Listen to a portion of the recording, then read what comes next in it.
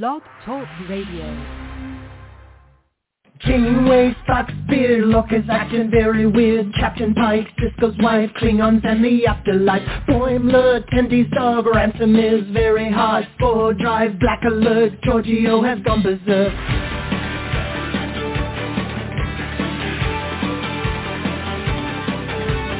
Teacher, bad left, Edward is an idiot. Spock is dead, Worf is wed, Chekhov's wearing red.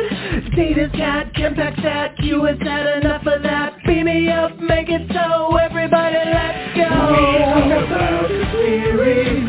You can join us live by picking up your phone now. We talk about the series. We're coming to you on your streaming services now. We talk about the series. Comic books and games, we go beyond the show now. We talk about the series. Come and join us as we sit and chat and we go on and on and on and on. Well, good evening, Trekkies and Trekkers around the globe. With that awesome song, that means it's time for Trek Talk, and it's Thursday night. We are live. We will be live for the next 2 hours. Our phone number here is 646-668-2433, and we have got a great show planned for you guys tonight, and we'd love to hear from you. Give us a call at 646-668-2433 and join in the conversation. This is episode 399, believe it or not, and we have a last of our Star Trek double features for a little while anyways. We're going to be talking about Star Trek Discovery Season 4 finale, Homecoming, followed up by Star Trek Picard's Assimilation. But wait, there's more. We actually have some Star Trek news this week. Kirk meets Kirk, Trek Back to the Future, and Star Trek The Motion Picture 4K, convention calendar, Star Trek birthdays, fan shout-outs, and so much more. You don't want to miss this show, guys. Resistance is futile. Before I get too blown away, I just want to say thank you to everybody who's listening, and I hope that Ray in the Bronx is doing well with his surgery. So I hope everything goes well, Ray. I want to introduce to you guys my wonderful Trek experts. We'll start off with Charles. Charles is out in Las Vegas. How you doing tonight, Charles? I'm doing good, but I'm not quite sure I'm ready for the weather we're hitting. We're about 84 today. High 80s tomorrow. We're looking for a couple of days in the 90s before we drop back in the 70s. Way too hot for March. Wow. Yeah, wow. Jim just put his tauntauns away. That's the way Mother Nature is. And we also have with us, as usual, Eric. Eric is out in Portland. How you doing tonight, Eric? Oh, man, I am having a fantastic week. It is spring break here in Oregon, and so I've been on vacation all week out here in lovely Sun River, Oregon in the high desert, enjoying some nice weather out here. We're in the 70s, and it's been pretty much bright and sunny every single day I've been here. So super great day, and looking forward to talking about these awesome shows in this double feature this week. Oh, we've got a lot. We've got a lot to talk about. We have 102,925 downloads of our podcast as of right now. Wow. Thank you so much, guys. We're averaging around 3,000 downloads per week. So that's just, thank you. Thank you so much. Good I rate. just can't thank Pretty you guys good enough. rate. We could not do it without you guys, man. That's unbelievable. No. Yeah. So that's really cool.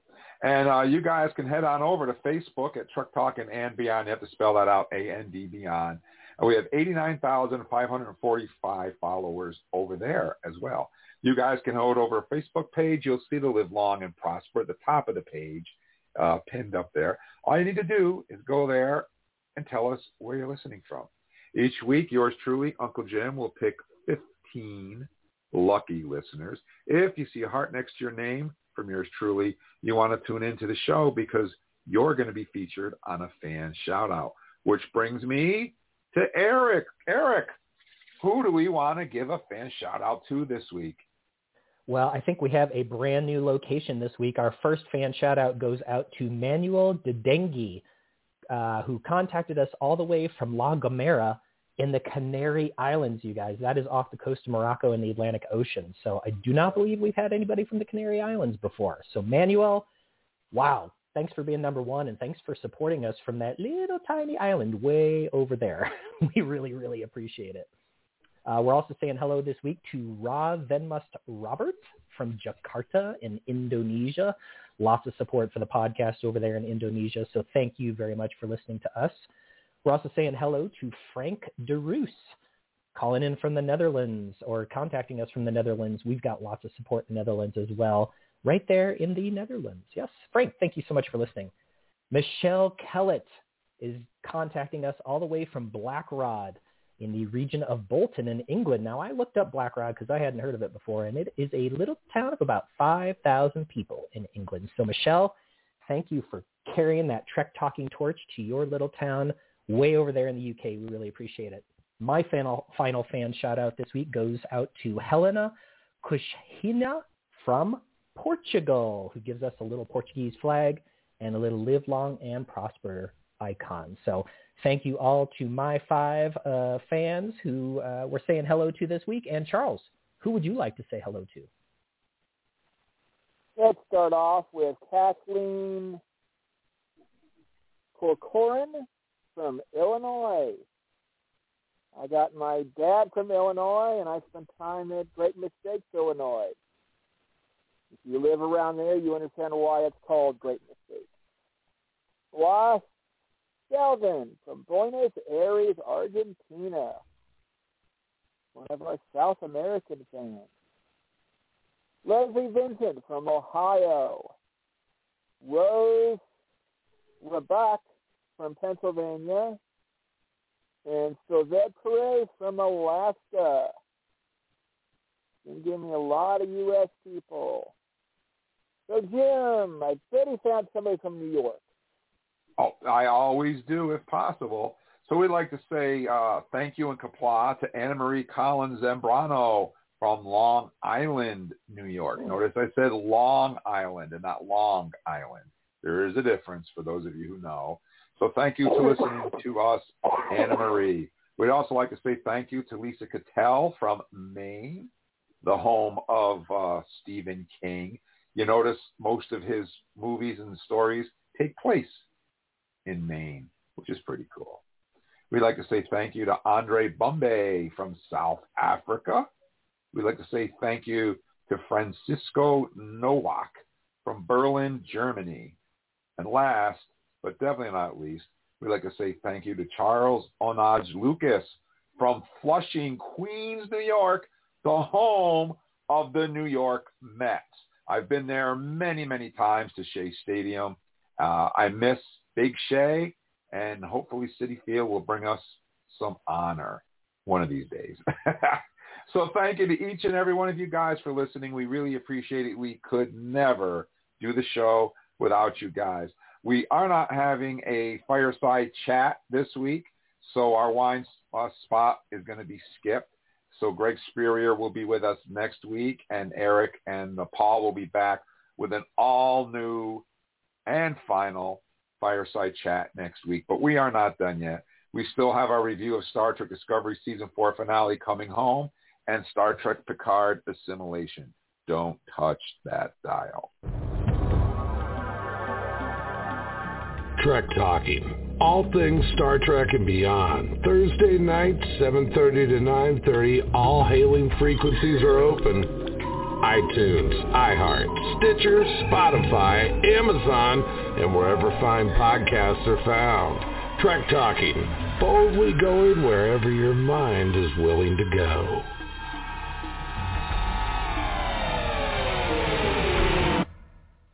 Okay, and we're back, and this is the part of the show where we do our Star Trek birthdays. And we always start off our Star Trek birthdays remembering those members of our Star Trek family who are no longer with us. But first, we have to hear from Worf. Ciao, Worf, Dogana lo preta. Ciao, Worf, Dogana lo preta. Ciao, Worf, Dogana lo preta. Sulata canto vorax.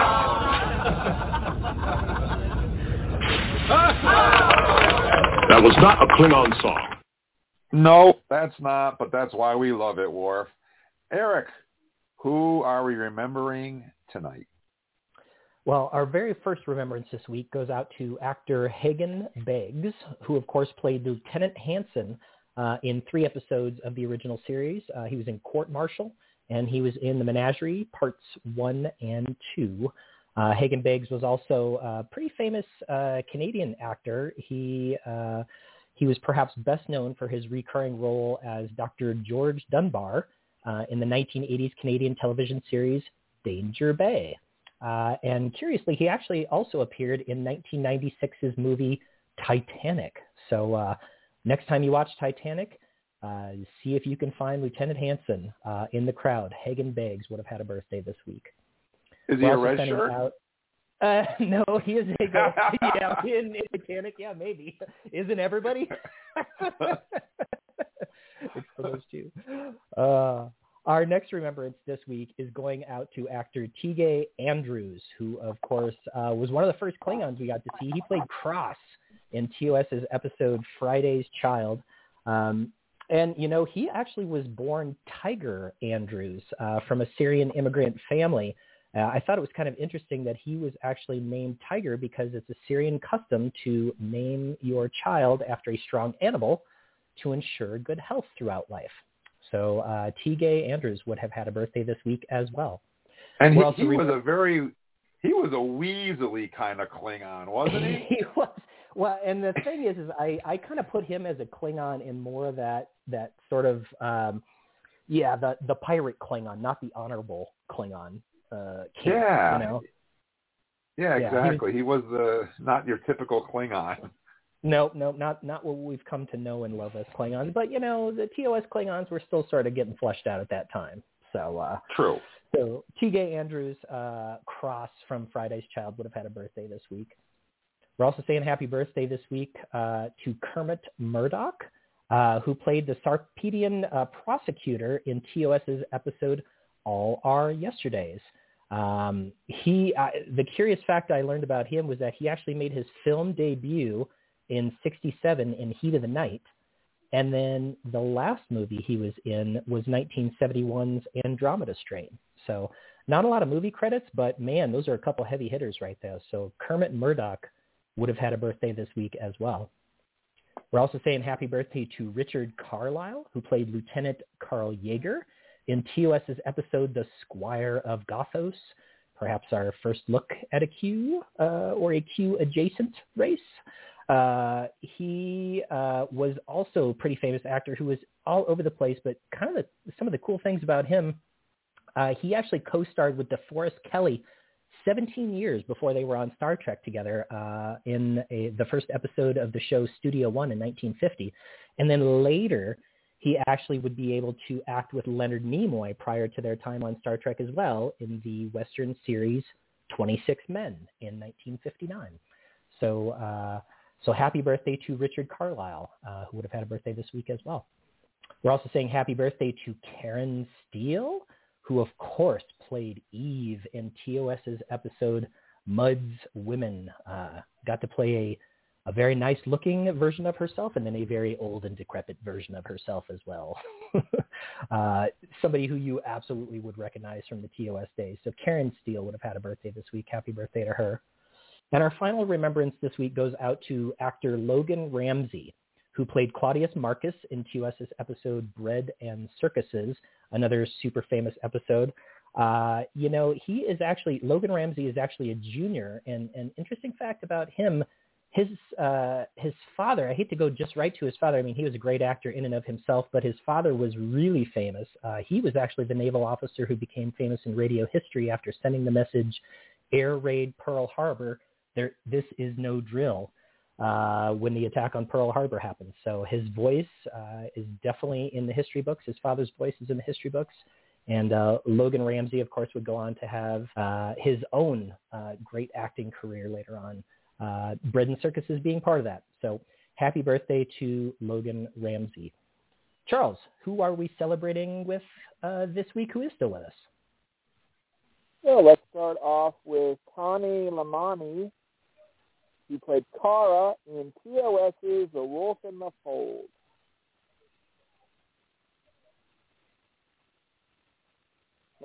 Yeah. McGorry Monahan played Freya in Voice, Hero, and Demon. Cameron Thor played Narek in TNG's Gambit Parts 1 and 2. So good. Sabrina, go ahead. Oh, I just said so good. I love those episodes. I love Gambit Part 1 and 2, personally. Sabrina LaBeouf played Ensign Justini in TNG's also Gambit Part 1 and 2. Vanessa Williams played Arandis in DS9's Let He Who Is Without Sin. And then Jim gave me 3 biggies. Connor Trenier, who played Charles Trip Tucker III in Enterprise. And this next one, who I have seen in person on stage, birthday kind of gets kind of perfect because we've been talking nonstop about him, especially his change in makeup. But a big happy birthday and snap of the fingers to John Delancey, better known as Q. TNG, DS9, Voyager, Lower Decks, and Picard. And then we got the big one.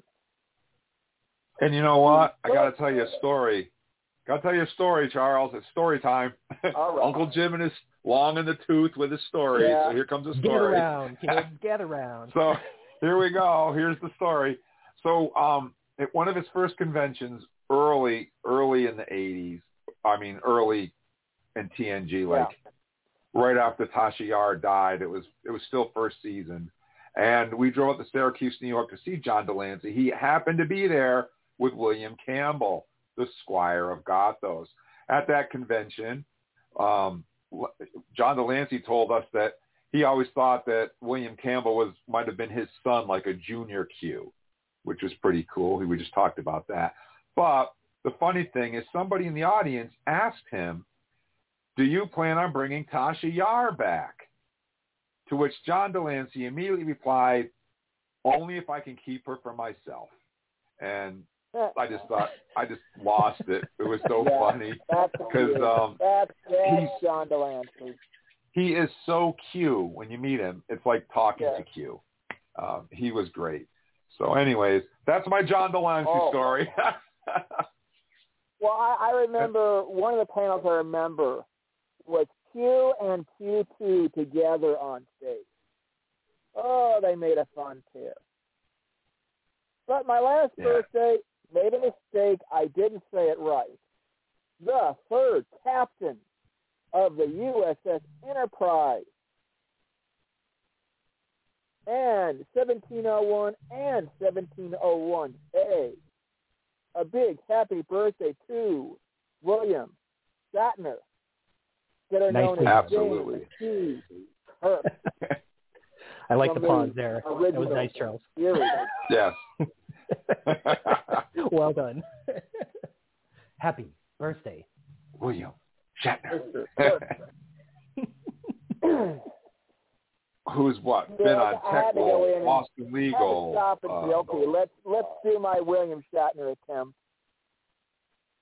Yep, William Shatner. We haven't had any Shatner says what lately. Yeah, that's true. We need to we need to reboot that segment. He's been quiet lately. He went into space and he just got so in awe of the space thing that he just decided to stop saying Shatnerisms. Well, I thought we had a Shatner Says What story today, but after I read it, it turned out not to be a Shatner Says What. So I thought I found one, but didn't. So, well, now I will do my birthdays for the show. Okay. So, first we'd like to say happy birthday to Robert Schenken, who played Lieutenant Commander Remick in TNG's Homecoming and Conspiracy, the guy we love to hate. And Conspiracy, I remember when that one aired, when Riker and Picard disintegrate Remick. Yeah. Everybody was up in arms because it was so violent, and they blew his head off, and the alien queen comes out, and they killed her, and why didn't they try to make first contact, and it's not very Star Trek-y, and yada, yada, yada. I like the episode anyways, and I like how they left an open ending. We still don't know to this day where those creatures came from, and are they still out there, because they never followed the signal. So right. Pretty good episode.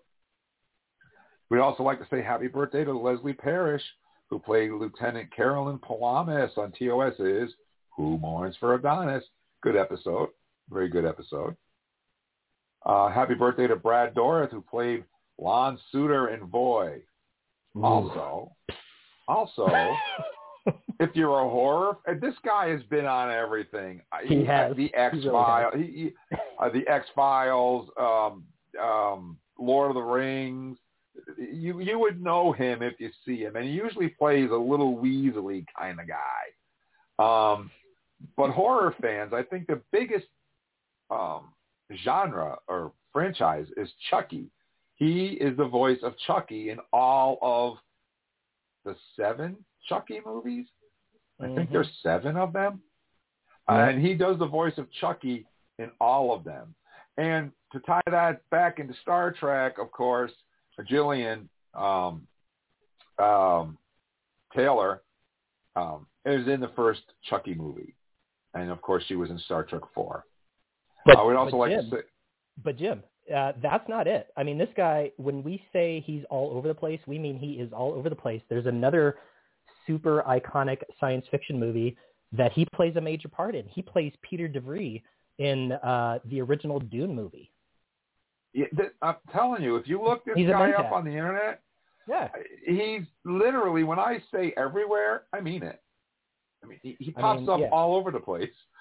He was on. I remember when I saw him on Agents of S.H.I.E.L.D., I was like, hey, that's the guy from Dune. Yeah, he's all over the place. He's everywhere. So happy birthday.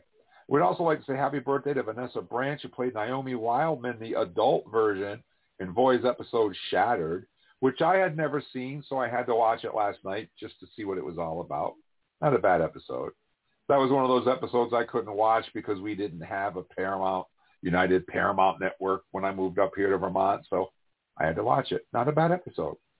We'd also like to say happy birthday to Brian Brophy, who played the original Bruce Maddox in one of what I think is one of the best TNG episodes, Measure of a Man, which is great because it ties into Picard being a synth on Picard now, which is pretty cool.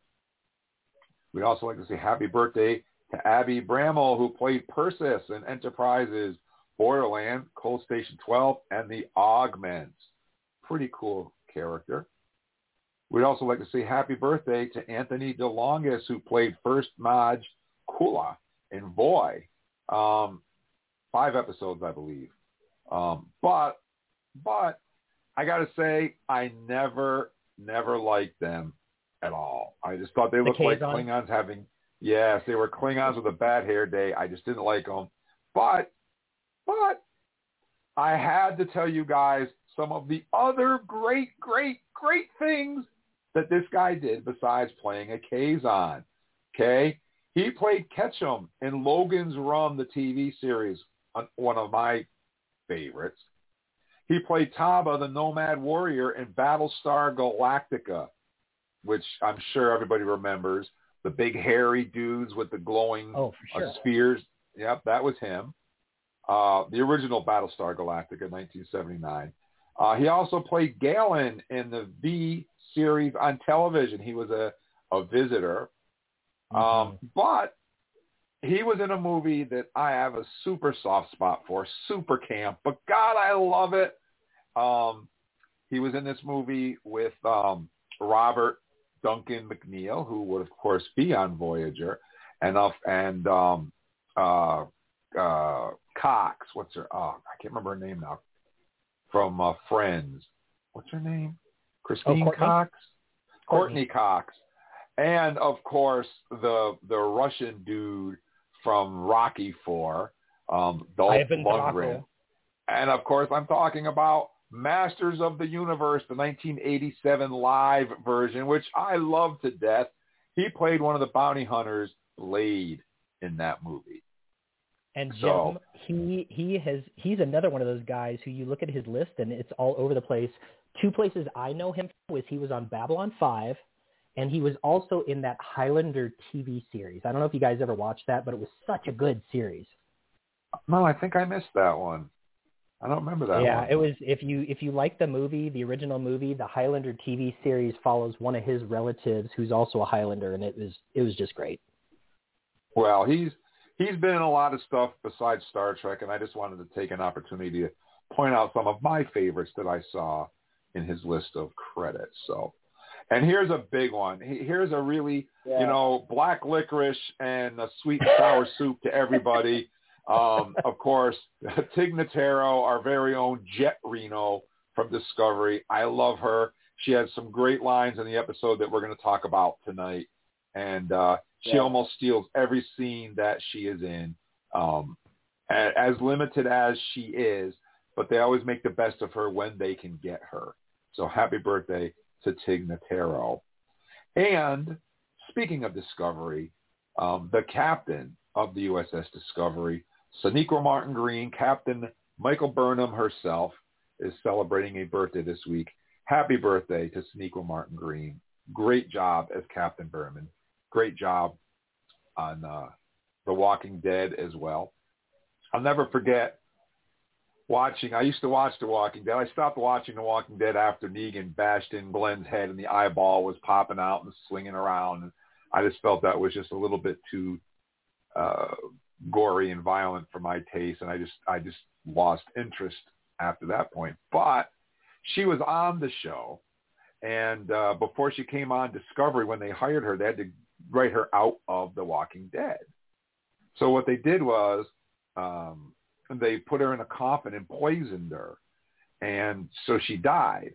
So when they opened up the coffin, she comes out as a zombie and, infects everybody, and that's how she left the show.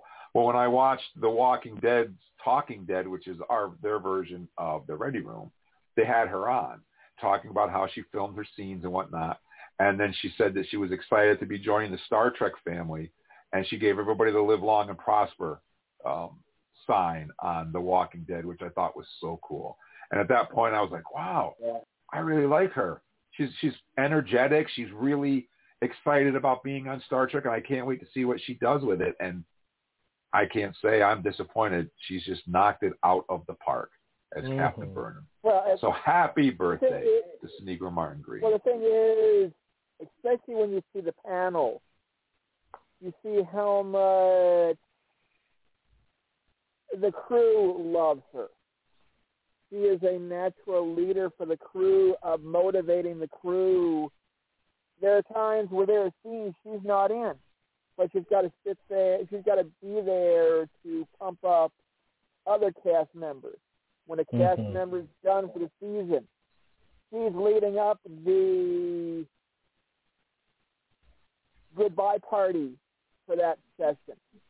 She's going to be right there leading everybody, and you can tell from the panels how much everybody loves her, how much energy she's got for that show. Yep. She really has made that crew one big happy family. I like her a lot, and I feel fortunate that we have her on Star Trek. It's part of it's the writing, but obviously a huge part of it is the acting. She has reinvented what a Starfleet captain is in this show, and I just like anybody who is able to do that and still carry the torch. I'm just like, wow, you've got chops, girl. You have got mad chops. Yeah, and we're going to talk about her chops later on in the show. So happy birthday to Sonequa Martin Green. And the big one, one of the big ones, I think, we want to say happy birthday to the maestro of makeup, the guru of aliens, the man, the myth, the legend himself, Michael Westmore. Now, he created Worf. He created Data. The Ferengi, the Borg. This guy had his hands on everything Star Trek. Yep. After TOS. We're talking Enterprise, Nemesis, Voyager, Deep Space Nine, Insurrection, like all over the place. Yep. Discovery. He is. Discovery, Yep. Next Gen. I mean, he was not only that, but you look at his other creds and you've got things like MacGyver. And, you know, Jim was talking about his love of that 1987 Masters of the Universe movie. He was on that too. Yeah, he's been on everything, and his daughter does Face Off on the Sci-Fi Channel, and sometimes he comes on and makes an appearance on there.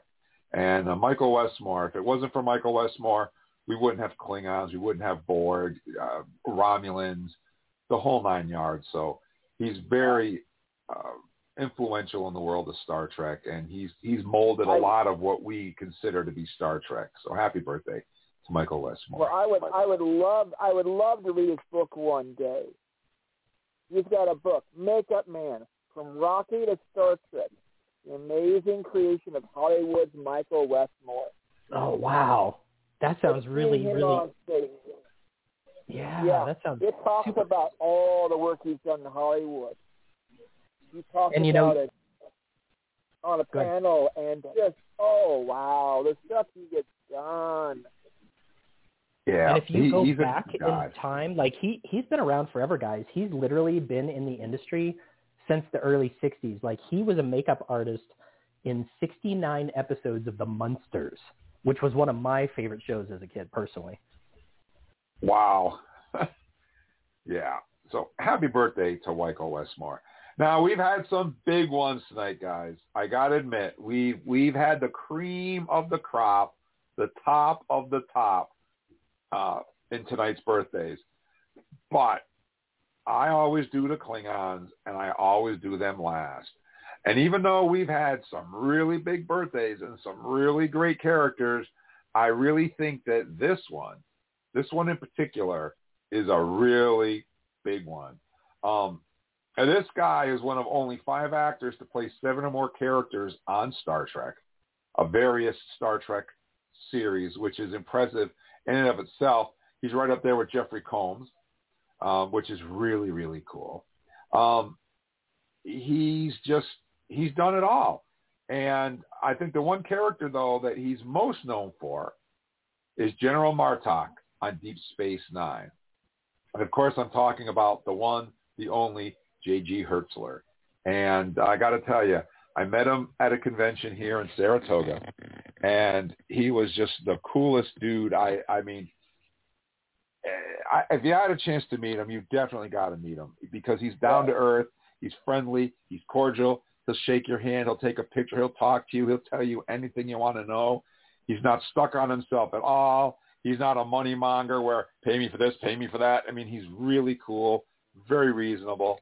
And I went up to him and I asked him, I said, so on Star Trek, when you do all these Klingon lines, do you actually have to do them in Klingon, or how do they do that? And he told me all about, how they do it. And he says, here's a little Klingon song for you.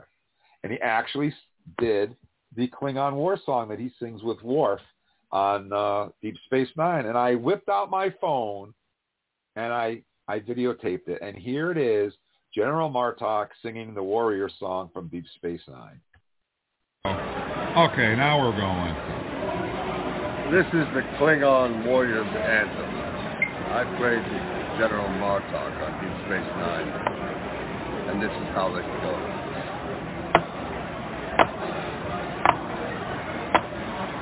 Oi, Kayles Uglon, Oi, Puspetu, Yakva Mahva Jeju, Semokju Meo, Masho Manang, Amachakcho, Nabayan Majagbo, Yakva Chefes Eljoki, Yakva Pumadi, Puparek Machatak, Omer Samatusak, Mao.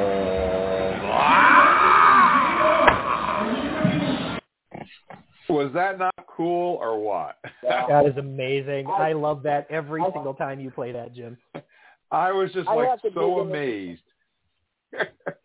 I have to dig into my collection somewhere. He actually did, the 2 Klingons got together and actually did it on a panel on stage. I think I have it somewhere. I need to find it. I know. I think, Charles, I think you were with me. Were you with me? Entire room of people and doing that. Charles, were you with me on the show? I don't think Eric had joined us yet, but yes. were you with me on the one show? Of my earliest shows. When we had him and Gowron and they hijacked the whole show? Yeah, we couldn't get a word in edgewise between those two. I have to tell you that show, you guys, was one of the things that got me really, really interested in this podcast because I heard those guys and I was like, wow, this is so cool. Yeah, they took over the whole show. I mean, you couldn't say anything. The two of them just off they went. So, it was cool. It was really cool. So listen, guys, we are not done yet. We have so much more to talk about. Our phone number here is 646-668-2433. Give us a call. We'll get you on the air. We got a couple of callers on the line right now. We're going to get to right after this very short yet very important commercial break. Trek Talking. All things Star Trek and beyond. Thursday night, 7:30 to 9:30. All hailing frequencies are open. iTunes, iHeart, Stitcher, Spotify, Amazon, and wherever fine podcasts are found. Trek Talking. Boldly going wherever your mind is willing to go.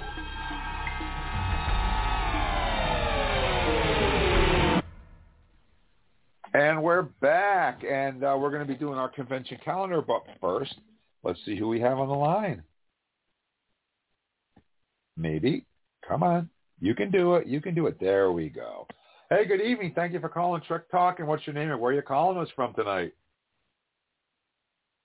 Hey, my name is Dave. I'm calling from Portland. David. Hey, David. What's up, buddy? Hi, guys. You enjoying the show so far? Yeah. Hey, David, what's the weather like in Portland right now? What's the weather like in Portland right now? I'm out here in Sun River. It's really sunny. Nice. It's actually pretty warm in my apartment.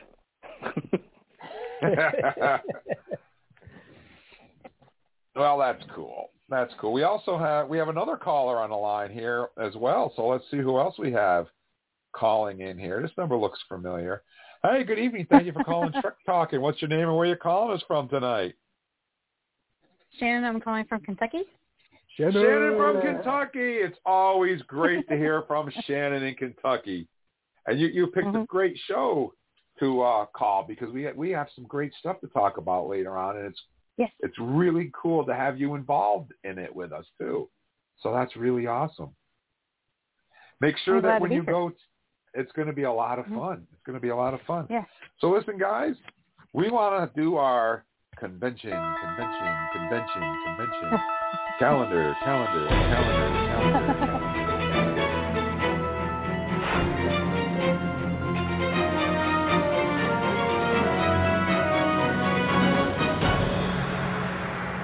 All right, guys, convention calendar. We haven't had one in quite a while because we've had our Star Trek Wines segment. But we're back, and we're going to do a convention calendar. And Eric, why don't you start us off with our convention calendar? Well, the first and perhaps the convention I am tracking most closely, which I would bet that Shannon is as well, is Star Trek Mission Chicago, April 8th through 10th at McCormick Place, Chicago. Shannon, you're going, right? Yes, I am. 3-day pass from what I saw. That sounds like it's going to be awesome. Whole TNG crew is going to be there. So you guys, if you can make it to Star Trek Mission Chicago, April 8th through 10th, you absolutely should. I think it's going to be a riot. And make sure that while you're there, make sure that you go and visit the Star Trek Wines table and say hello to Greg Spurrier. He's been on the show for the last 5 weeks with us talking about Star Trek wines, the full armada. And they're going to have wine tasting. They're going to have all kinds of stuff there. Make sure you stop by at the table at the convention, say hello, and mention Trek Talking so he knows that you heard about him from us. That would be really great. And do not forget. If you're in a state that you can't get it like Kentucky, you can ship it to Chicago because that's what I'm doing. Yeah, I'll pick it up there you go. Way to beat the system. There you go. I love it. Quick thinking. Officer thinking. Thank you. And do not forget that if you would like to order some wines from them on StarTrekWines.com, you can use our special code Trek Talking, and you'll get 10% off your order, which is pretty cool. Thank you. I did that. That's right. We are also tracking WonderCon, April 1st through the 3rd at the Anaheim Convention Center in Anaheim, California, beautiful town. We're also checking out Angers Geek Fest, April 2nd through the 3rd at Parc des Expositions d'Angers in Angers, France. And my French is terrible, so I hope I didn't totally massacre that. But yes, awesome Star Trek convention, April 2nd through the 3rd at Parc des Expositions d'Angers in France. And the final one on my list is the Fic Zone, also April 2nd through the 3rd at Feria de Mustras de Armeria in Granada, Spain. My Spanish is also not very good, but please go check out that convention, guys. Jim, which ones are on your list? Well, we'd like to tell everybody about Quad City Comic Con, April 2nd and 3rd at the Mississippi Valley Fairgrounds in Davenport, Iowa. We're also following Wales Comic Con, the Telford Takeover, April 2nd and 3rd at the International Center in Telford, UK. And last on my list is Canton Akron Comic, Book, Toy, and Nostalgia Convention, April 3rd at the St. George Social Center in North Canton, Ohio. And Charles, bring up the caboose here with your convention calendar. Let's start off with Clandestine Comic Book Show, April 3rd. Delta Hotels by Marriott, Baltimore, Hunt Valley, Maryland. Romix, April 7th through 10th, Sierra di Roma, from Rome, Italy. And finally, Fan Expo Philadelphia, 8th through 10th, Philadelphia Convention Center, Philadelphia, Pennsylvania. How about some Trek news? Mm-hmm. Well, I know that COVID is winding down in a lot of parts of the country. I know here in Vermont we've dropped the mask mandate. We've pretty much dropped everything. But there may still be parts of the country where that has not been the case.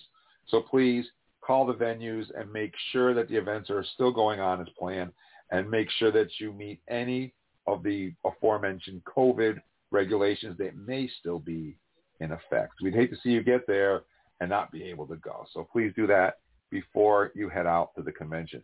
We also have not had Star Trek news in the last couple of weeks. So we're going to do Star Trek news tonight as well. It's a shortened version of Star Trek news because it's a double feature tonight, but that's okay. We have some great Star Trek news to talk about. So Priority 1 message from Starfleet coming in on secured channel. Incoming transmission. Enter authorization code. Command codes verified. Define parameters of program. Level 9 authorization required. Specify parameters. Transfer of data is complete. Blank alert. Blank alert. So we've got 3 stories for you tonight for Star Trek news, but they're 3 really good ones. One of them just dropped today. Actually, it dropped on Monday, but then Paramount immediately ripped it away from us. Just a little teaser. I did catch it on Monday, posted it on our Facebook page, and then Paramount took it down. So they just re-released it today. So, of course, Star Trek The Motion Picture 4K Director's Edition to debut in April 5th, actually. Watch the new trailer. Well, we're not going to watch it because we're on the radio, but we are going to play it for you guys. The highly anticipated release of the Director's Edition of Star Trek The Motion Picture on Paramount Plus finally has a date and a brand new trailer. There will also be a theatrical release event as well as a 4K Ultra High D home video release. Robert Wise's Director's Edition of Star Trek The Motion Picture will premiere on Paramount Plus on April 5th, which happens to be First Contact Day. The new version was struck from the original camera negative, including the original visual effects shot on 65mm film taken from Paramount's archives, and will also feature upgrades to the film's special effects using the 2001 Director's Edition as a guide. In addition, there will be a brand new Dolby Atmos sound mix. Fathom Events will also be bringing the film to theaters for a 2-day event on May 22nd and May 25th. Tickets go on sale April 8th at Stamps.com events. There will be followed a 4K Ultra HD disc and digital release in September, which will include HDR10 and Dolby Vision color grades, the new Dolby Atmos mix, as well as the new Legacy special features. I don't know what that happens to be, but we'll find out. So, you guys ready to hear it? Yeah. Let's play it. I know it's the radio, so you're not going to see all the colors and stuff, but this will give you a little bit of an idea of what to expect. Hello? There it is.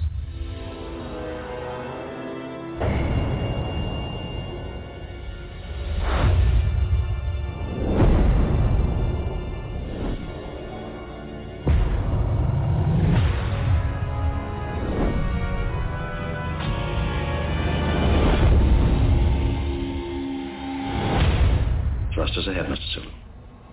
Take us out.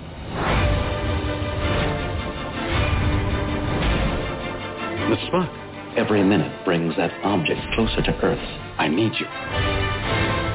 I am convinced we are inside a living machine.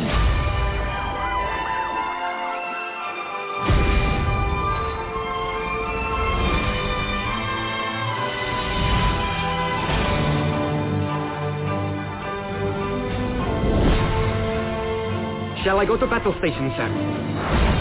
Insatiable curiosity. Spock, you haven't changed a bit. You're just as warm and sociable as ever.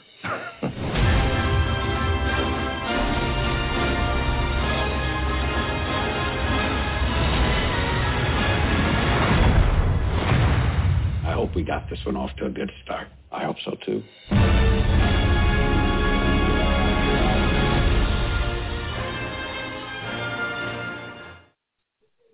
So the first thing I noticed when I saw this trailer was the beginning. You couldn't see it, but you heard the music, were the shots of the Enterprise and space dock. There's a scene with the Klingon battle cruisers firing their torpedoes, and they just look spectacular. And the thing that, I mean, the visual, when you watch this trailer, the color alone, even if you're not watching it in 4K, you notice, particularly if you've seen the movie several times, the color is so different. It's just richer. Everybody looks more realistic. And then they keep showing how they've cleaned up these negatives and taken all of the darkness out of them. And everything is just really sharp. You can actually see what's going on. The warp effect. When one of my favorite warp effects that I've ever seen in Star Trek was in the motion picture, and I call it the rainbow effect. And in this version, the rainbow effect is really a rainbow effect. It's bright, it's vibrant, it's I can't wait to see it. I'm Jim, really what I noticed in the trailer was that you always get that rainbow effect when they take off, but I feel like I saw something new in the trailer, which was a interesting rainbow effect when they come out of warp as well. And I can't remember seeing that in the original one. Maybe it was there, but it just it added a layer of richness to the Enterprise as it comes out of warp that just got me really excited about seeing this movie again. Yeah, I'm really looking forward to it. Charles, did you get a chance to see it yet? I saw a quick glimpse of it this afternoon. I haven't really sat and stared at it too much. But I'd like to see it on my TV set instead of my computer screen. Mm-hmm. Right. Right. So David, have you had a chance to see it yet? I actually just watched it as you were playing it. And what'd you think? It was really good. I really noticed that it was a lot more crispier, and like what Eric was saying, that it just looked a lot more clear and everything. And yeah, even not in 4K, it still looks good. Mm-hmm. And speaking of the Star Trek The Motion Picture, we are going to have a special show for you guys on the 7th. We're going to have Philo Barnhart on with us again, and he was one of the original artists on Star Trek The Motion Picture who hand-painted V'ger. Yep, you heard me. Hand-painted V'ger, frame by frame by frame by frame by frame, because back then there were no computer graphics. Everything had to be done by hand. Philo was one of the guys who did that. And we also have an extra on who was in the scene with Leonard Nimoy, actually, in Star Trek The Motion Picture. And I put the picture up on Facebook because I liked it. And next thing I know, I got a message from this lady saying, hey, that's me in 1979. So she's going to be on, and she's going to be talking to us about what it was like to be involved in the first Star Trek movie, being on set with Leonard Nimoy, meeting Robert Wise, the whole 9 yards. So that's going to be on the 7th. So you guys definitely, as well as our review of Star Trek Picard, whatever the episode title happens to be, on the 7th of April. So if you guys are fans of Star Trek The Motion Picture, you definitely want to join us on April 7th. So there you have it. So, Charles, this next story I picked specifically for you. Yeah, good choice. Picard director Leah Thompson on the making of one of Star Trek's scariest scenes. Comedy and horror are tonally hard to pull off in any hour of television. That's expected to appear on Star Trek. But with her recent episode on Star Trek Picard, Leah Thompson made it look effortless. Assimilation, directed by Thompson, from the Back to the Future series and Howard the Duck, is the third episode of Picard's very entertaining second season and takes audiences on a slingshot around the sun, Star Trek 4 style, on a mission through time back to 2024 Los Angeles. Originally, when I first got the script for the third episode, I didn't get to take them back in time. It was supposed to all happen in 2 episodes, said. But due to rewrites or whatever, I got to do the part when they go back in time, which made me so happy because it was like I did Back to the Future. I'm a time travel expert. Time travel is such a big part of the Star Trek canon, Thompson added. There's so many different ways to taking them back in time. And I was really grateful to executive producer Akiva Goldman and showrunner and executive producer Terry Metalis, because they do have respect for the director, and they were like, do what you think you want to do. But I was really happy that they kept my idea there. With working behind the third actor to play the Queen, Elbet, in a new iteration, and this being the first time Thompson ever worked with a character, both actor and director relied on each other to shape a tricky scene. It's a big set piece of the episode. One of them simulates in the legless Borg Queen scurrying on the floor or staring down a pensive but someone enamored Gerarchy. The scene, according to Thompson, is really difficult to light and to see. It's a really creepy scene. I can't wait to see it. I haven't seen the final episode yet, so I'm really excited to see what the incredible visual effects team has done. There's even more Thompson to do in the 4th episode this season. Even if it's half as good as Assimilation, fans are in for a great hour of Trek. Mm-hmm. And we're going to talk about that tonight. And I was just going to say, if we're taking for granted that everybody knows who Leah Thompson is, but if you do not remember who she is, she played Marty's mom, Lorraine McFly, back in the Back to the Future days. Yep. And I'm going to meet her at a convention as well, which is pretty cool. So how hard would it be, guys, to direct an incredible, scene, or an entire episode, obviously, but like the scene that she's specifically talking about where you don't know what it's going to look like while you're directing it. You don't even know until you see the final thing and the visual effects people like add all their stuff to it. That to me just seems, you really have to have kind of a conceptual mind to kind of take that leap and say, hey, I understand what it's going to look like, even though I don't physically see the visuals in front of me. That is just so cool. She's from the future.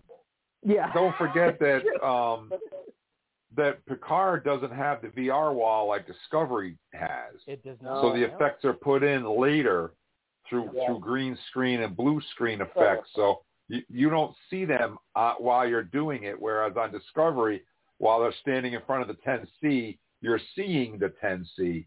But on Picard, you're not.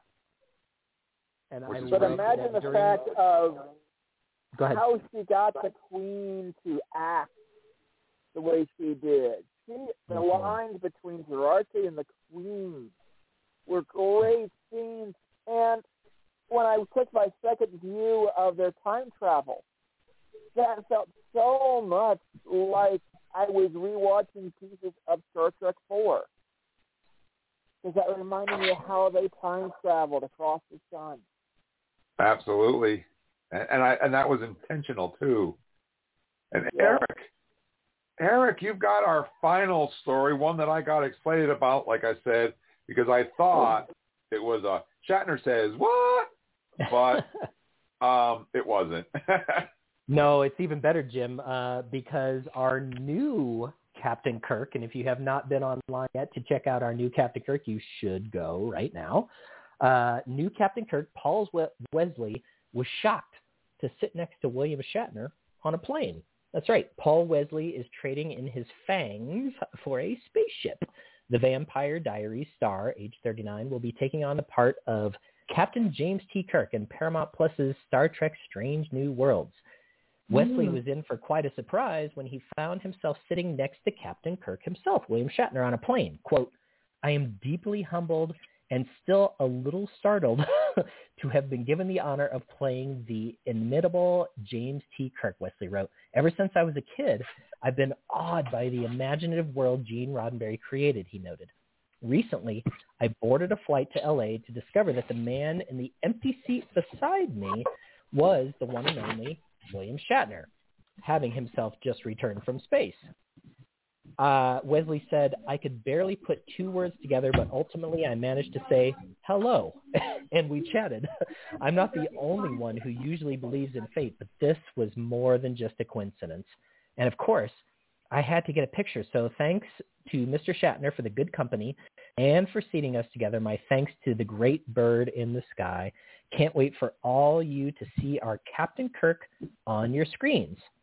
Now, while this Polish-American actor is set to appear in Season 2 of Star Trek Strange New Worlds, the show itself has yet to premiere its first season. The series is set to drop May 5th, coming right up here.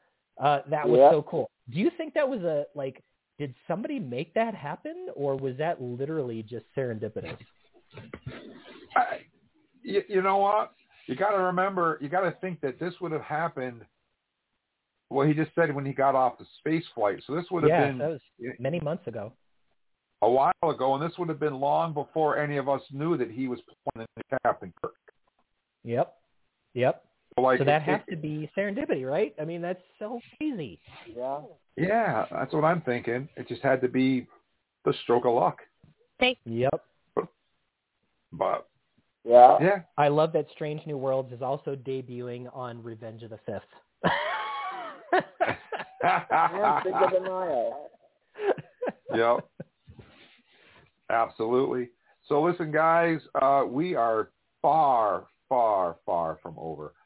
Coming up next, we're going to be talking about Star Trek Discovery coming home, the Season 4 finale. So don't touch that dial. This is Chris from Trek Talking and Beyond, here to invite you to join us for the best science fiction themed podcast on the internet. Our elite team of Treksperts are here to discuss Star Trek and other sci-fi related content, and we want to hear from you. Dial 646-668-2433 On Thursday nights from 7:30 to 9:30 p.m. on East Coast time, hailing frequencies are always open and will get you on the air to share your opinions. We have faith you will call. And we're back. We're about to talk about Star Trek Discovery, the season 4 finale, coming home. But first, I want to play a little clip that I found, an inside look at the season 4 finale of Star Trek Discovery. So enjoy. So, what happens with him? With Book? He launched an isolytic weapon. It's a long list. And I am not asking for leniency.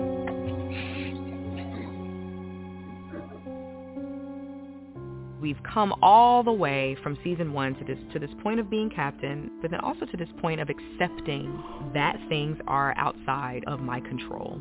It always has to be a collective decision, what's best for everyone, and that is something that Burnham learns over the course of time.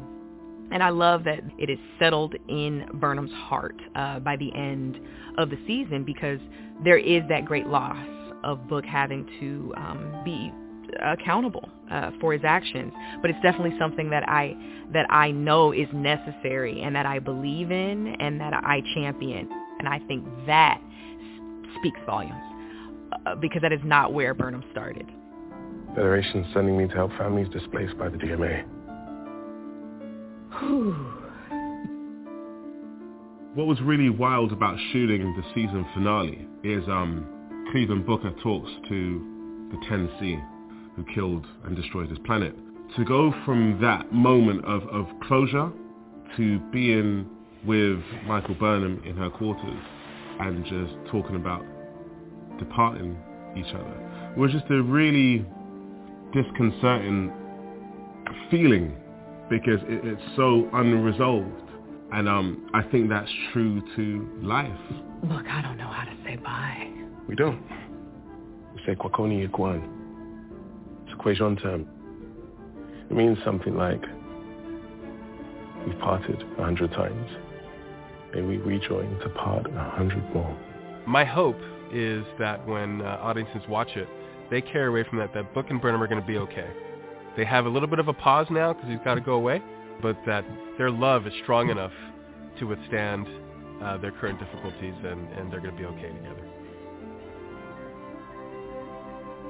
I hope I am not interrupting. Not at all.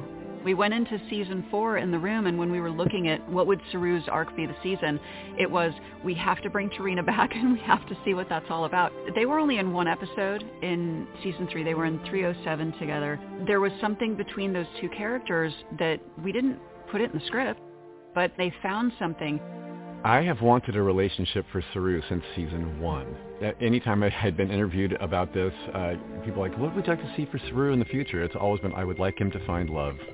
Because I think that's probably me talking too. Like I like love so much, and I want everyone to find love, that playing Saru and him being kind of a solo artist in his life, I'd like to see him have somebody that he can lean on in that romantic kind of way. I love seeing that he's kind of found that, and now at the end of season 4, we find them actually consenting to make a go of this, and for a very stoic Vulcan woman to tap into her emotion, which they don't normally do. So for her to tap into that and to actually hold my hand as we gaze out a window together, and then the last time you see us together, I'm handing her a flower from my gardens in my quarters.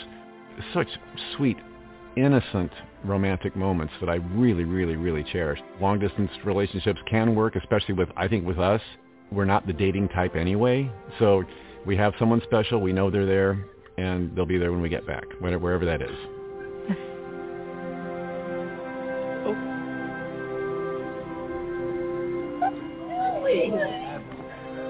Coming back for the finale was really exciting for me because she comes back in this fully black Starfleet suit.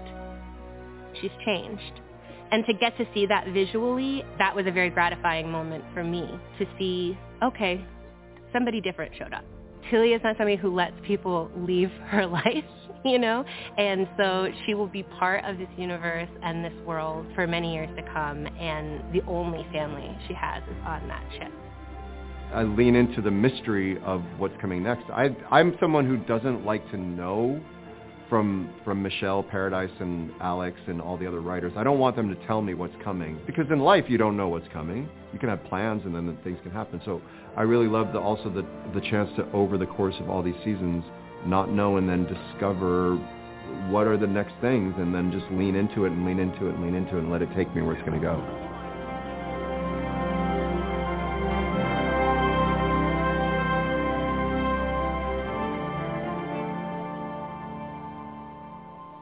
Well, I hope you guys enjoyed the inside look at the season finale of Star Trek Discovery, Coming Home.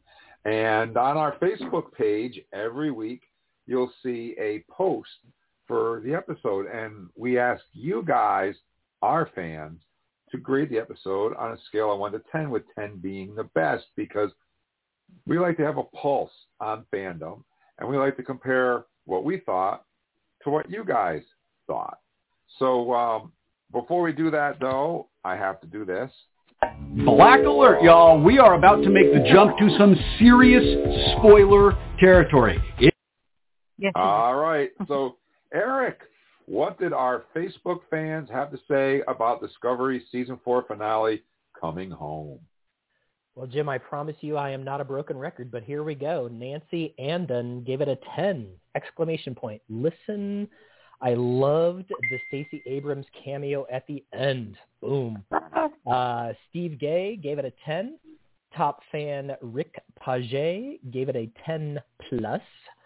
Danielle Wasrick Pierce gave it a 10 with 1, 2, 3, 4, 5, 6 exclamation points. Thank you, Danielle. Tom Walsh also gave it a 10. Top fan Nathan Hawk, great name, gave it a 10. Laura Robles gave it a 10. Renee Lund Jensen said was good. I'd give it a 9. And Rihanna McKenzie gave it a 10+. Top fan Michael Sean gave it 10. A very good season ending. And so for the first time ever in all of the things that we have ever reviewed, we have an episode with a fan score of 9.9. There you go. Boom. Mic drop. Mic drop. Walk away. That's it. Yep. That's all she wrote. Yep.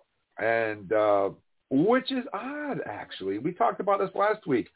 When our Discovery scores are usually really high or really low. And not this one. Not on this one. So yeah, our this fans one gave definitely aired on the side of way high, and we're going to talk about why that is, I think. But I was, you may think we all just curate some 10s out of this thing, but when you go to our Facebook page and you start looking around, people, it is really that high, and not without reason, in my opinion. Yeah, and I also want to point out that I do this when I put together the show. I program the whole show and set it all up. I usually like to have the complete show done by Saturday, so that I don't have to worry about it during the week. So the scores that we get are the ones that I get, prior to Saturday, obviously. So today being Thursday, I work Friday. Saturday, I will program the show that you're going to listen to next week. So when you look at the scores, if you look at the top scores, you'll see 10, 10, 10, 10, 10, 10, 10, 10, 10, 10, 10. You'll see that. You'll see where I get that from. And there are some 2s in there, and there are some 0s, and there are some negatives. I hate it.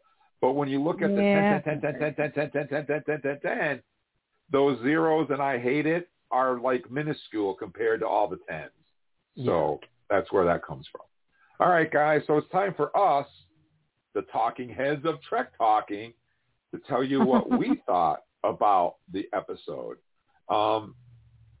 And I do have a soundbite that I want to play for you guys, but I want to play that a little bit later because we just played a soundbite. I want to get some talking in before we do another soundbite because unfortunately I don't have one for Picard.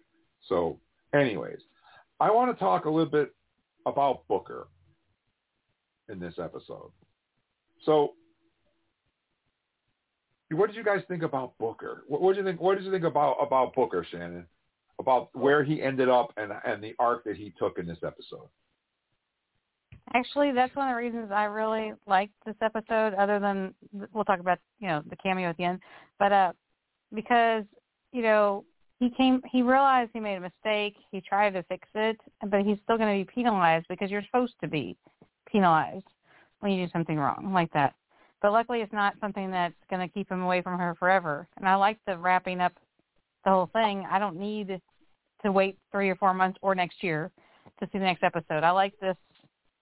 And hopefully this would never happen, but sometimes shows just stop, and you like to have that thing at the end of the season so that you don't need something to wait till next season. Yeah, like we're not going to come back, right? We're all going to just say, forget about it and not come back, right? Well, it's not that, but sometimes it happens, and you hate that. But, I don't want to wait till next year to know what happens with the relationship. We know they're going to be okay, the way this round came out. So. Exactly. And we are going to talk about the United Earth president, but we're going to do that a little bit later here. So I want to talk a little bit about Species 10C. And Eric, what were your thoughts about Species 10C? I mean, this is the first alien race that wasn't people with stuff glued on their foreheads, basically. Yeah. Not that I'm knocking that. Don't send me hate mail, okay? We just talked about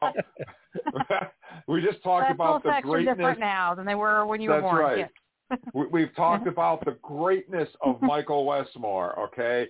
So don't start sending me hate mail. But these were truly aliens in this alienist sense of aliens. Yeah, and to me, Jim, that is the real strength of the last couple of episodes of Star Trek Discovery, because they took us into a world where we all feel uncomfortable. We can't just rely on the universal translator. We can't just rely on kind of imprinting our ideals on the alien species and hoping that they sort of get what we're talking about. This is an entirely different animal from dealing with the Klingons or the Romulans or the Cardassians or any of that. This is a species that we literally don't have any clue how they communicate. We don't even understand the concepts that they use to form a framework for their lives. Remember, last episode they were talking about empathy. Do these aliens even feel empathy? So I just have to say that I would say, and I don't think this is a stretch for me to say this, of all of the alien species that I've ever seen on Star Trek, I think that Species 10C is my favorite, because you get the real kind of, not to trivialize it, but the real kind of close encounters kind of feel to this, right? There's a brilliance to coming up with how to communicate with this species. And then the fact that that this episode even kind of starts to twist that around a little bit, and the aliens don't even understand the concept of one versus many.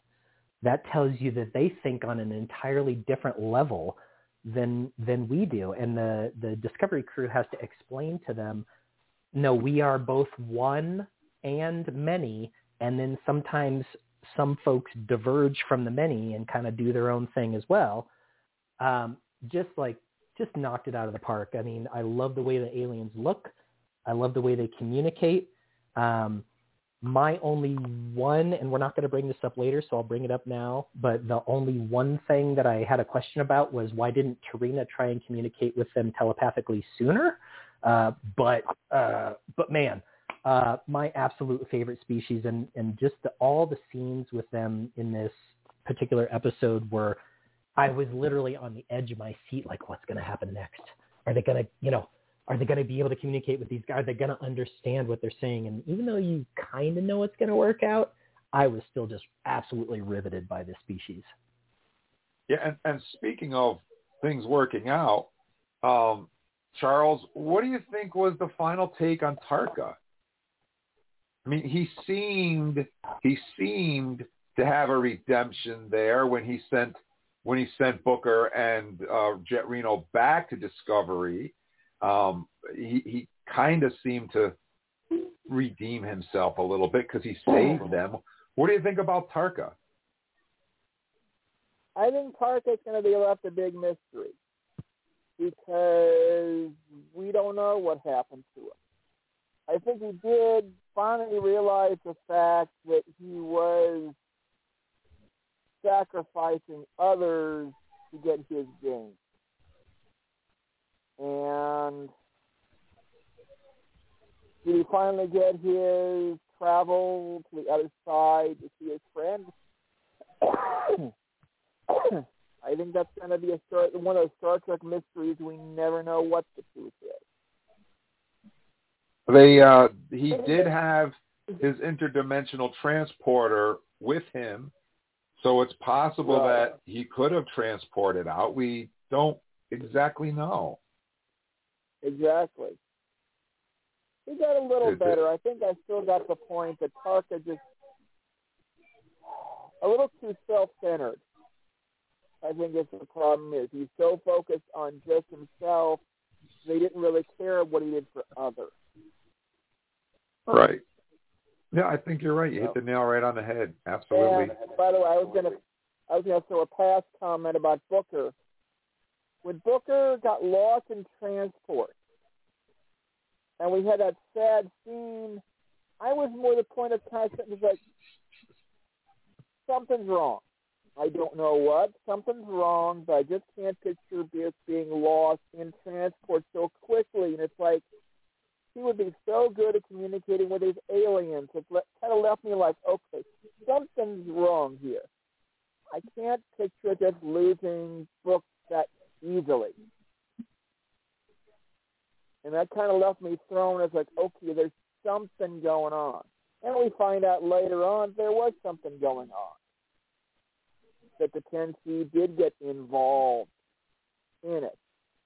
So I thought that was a unique way of kind of taking him out of the situation and bringing him back in at the right point. Now, Eric, what did you think about General Ndoya's involvement in this whole plan? That's an excellent question.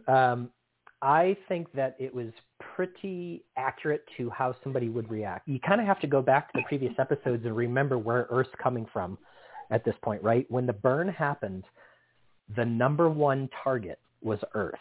And Earth literally had to kind of like regress and come up with a super militaristic society just to be able to defend themselves. And so, although some people, I think of Ndoya as kind of like reactionary, or maybe she's not thinking everything through, you have to realize that the context of that is that their planet has been under siege for centuries. And so her entire outlook on things is from a militaristic view. And I love the fact that they, first of all, I hated that she sort of betrayed them. But then I love the fact that they gave her in this episode an opportunity to redeem herself. And of course, she did. She did in spades. And so in the end, I really liked her character. And, something else I wanted to talk about a little bit. Shannon, what did you think about the return of the snarky Reno? Well, last week we saw Reno, and she was very serious and deadpan, and she really didn't. She wasn't snarky at all. She was a different version of Reno. But in the finale, she had the snark back. Mm-hmm. She wanted her licorice. She wanted her sweet and sour soup, the whole 9 yards. What did you think about the return of snarky Reno? Did you like it? Yes, I love snarky Reno. She's my favorite kind of Reno. We all agree. Yeah, absolutely. You got to have snarky Reno. You need her. Mm-hmm. You absolutely need her for sure. I was glad to see her back again. When she says to Booker, "Boy, if only I had some sweet and sour soup," and he says, "What? Oh, nothing. I'm just hungry." I'm like, "Oh my God." Well, I loved it. She does what so many of us tend to do, which is diffuse tense situations with humor. So it's a very human reaction, and she's just got like that delivery that sort of goes right along with that. So put her in any situation, right? And she is going to find a way out because she's just going to smarm her way out of it. And think her way out of it. I mean, she's super smart, right? She spent all last episode just watching Tarka trying to figure out what he was doing. And then she like made a plan with Book this episode. So, so good. Does anyone know why she was missing from the last couple of episodes? Well, yeah, because she has what is that? Her immune. She's got a compromised immunity. immune system. I can't remember what her particular situation is, but they can only get her on set for a certain number of days. They can only do it in certain ways, and so they chose this season to make her less present than she was last season. But did it matter? Because she was back when it really mattered. Yeah, when they needed her, she was there, and the scenes that they were able to get her for, she stole.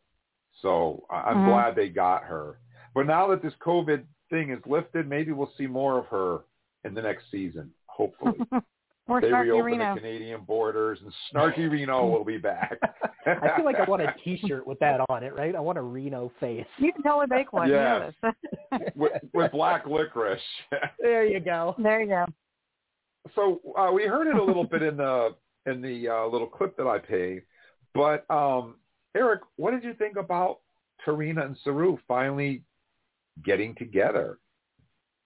Oh my gosh, you guys, anybody who listens to this podcast knows that I am a huge fan of this particular relationship, and the innocence of it, the mutual respect displayed, the tentative kind of feeling each other out that happens in this episode, and then the ultimate resolution that they both decide that they're going to give it a go. It gives me goosebumps. It just like hits all of my my sweetness buttons in my personality. I absolutely loved it. I loved that they didn't kiss, for example. Like that just adds a layer of innocence and authenticity to this relationship that I think would have been ruined had they all of a sudden had a hot and heavy kiss at the end or something like that. So the way the writers handled this particular relationship was just perfect in my opinion. And one thing that I want to help people remember is that Tarina is not necessarily Vulcan. She is Navaran. And so who knows over the course of 1,000 years how much Romulan DNA is in there. I think what we're seeing here is that the Vulcans, the Navarans now, have evolved, and they're no longer a race just entirely based on logic. They use logic as a guiding principle, but they recognize the value of having emotions and exploring those emotions when the time's appropriate. So I can't say enough good about the relationship, and I know I'm kind of gushing right now, but it just, as relationships go on TV, and particularly Star Trek relationships, like Star Trek has never had super strong relationships. Usually you get like a relationship that happens and then it either goes away, or if you get lucky, you get you get a B'Elanna and a Tom Paris every once in a while, but like it doesn't happen super often. And I'm really hoping that they continue to develop this relationship between Saru and Tarina in a really innocent and really sweet way, because I just think it's pushing all the right buttons for me. Isn't Romulans and Vulcans, don't they always share the same DNA? Yeah, they do. But philosophically they're entirely different. You have to, like, if you go back, I can't remember how long ago it was like 2,600 years ago or something is when the split happened. And so over that sort of course of time, philosophies are going to have an effect on the evolution of the actual person. It's going to change how the brain develops, right?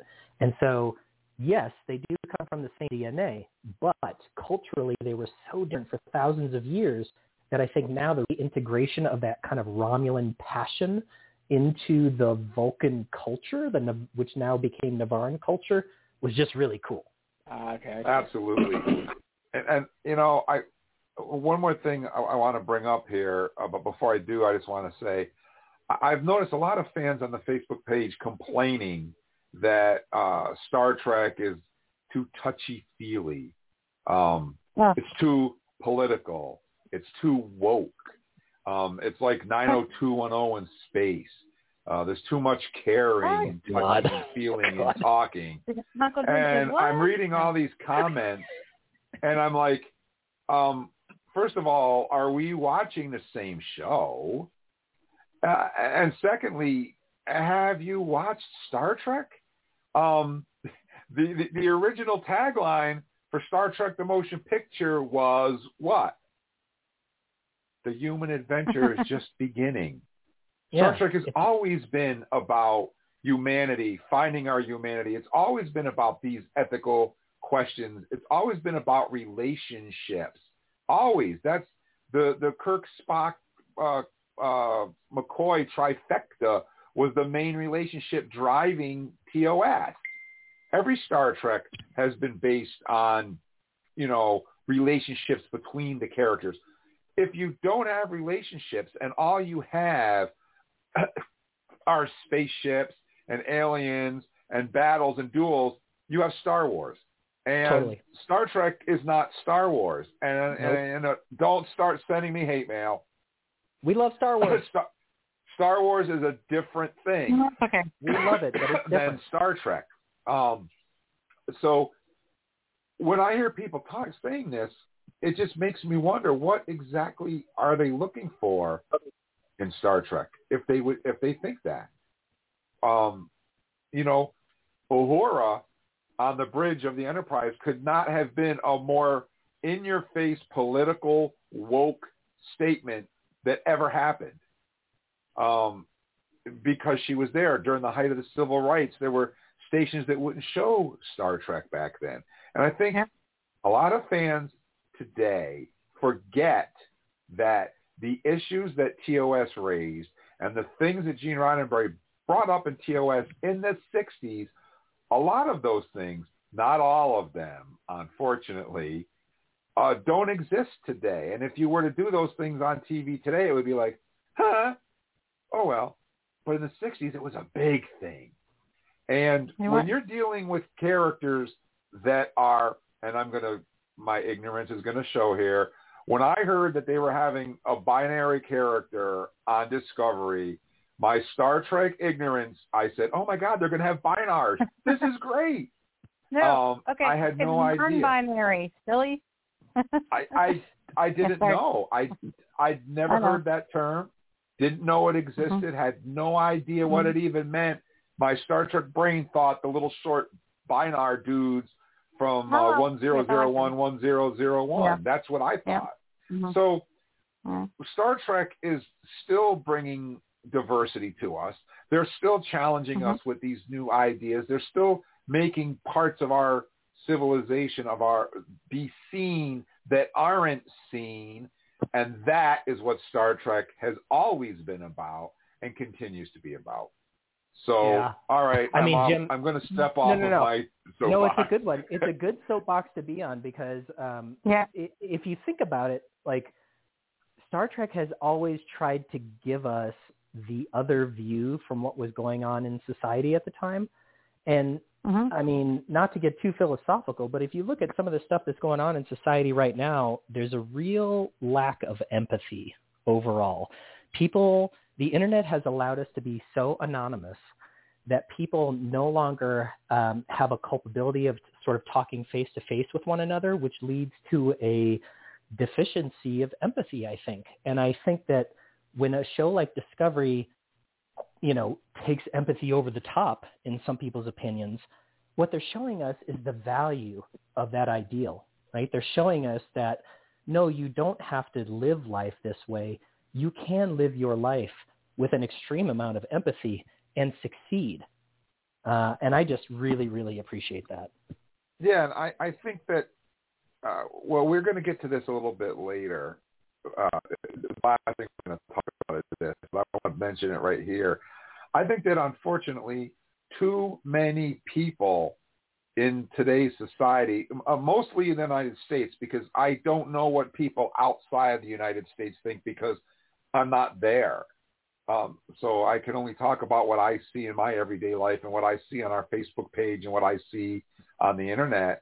Too many people cannot or will not separate politics from humanity or right. There's a big difference there. Yep. Human rights are human rights, whether you're Republican or Democrat or anything in between. And what I see is too many people take their politics, and if you said to somebody, okay, let me give you an example. If the United States was invaded today by Russia, Would you have people that would say, oh, well, that's Biden's problem. I didn't vote for him, and so I don't really care? Or would people band together like we're seeing in the Ukraine and stand together unified? That worries me right there, because I don't have the faith in my fellow Americans to think that they would do that, unfortunately, based on what I see and read from people. They cannot come together if they think you're the enemy. You're on the other side of the aisle, so you can't be my friend. That's a problem. And Jim, Star Trek Discovery has shown us that we are stronger as a group when we work together than we are as individuals living in our silos. Exactly. I agree completely. I have this conversation a lot at work, because a lot of the people that I work with are on the other side of the political spectrum than I am. I'm in the minority. And, it's like, well, just because you voted for that guy and I didn't, that we still have to work together. We're still friends. It doesn't matter. We don't have to hate we're each Americans. other, man. I'm not, if you said to me, I'm not going to say I'm a Democrat. No, I'm an American, period. Cut and dry. It's the differences that make us stronger, and we have to start accepting that. We have to. If we ever want to get to where Star Trek is, we have to. And Discovery shows us that every day, and I think it's a lesson that a lot of people either aren't ready for or don't want to hear.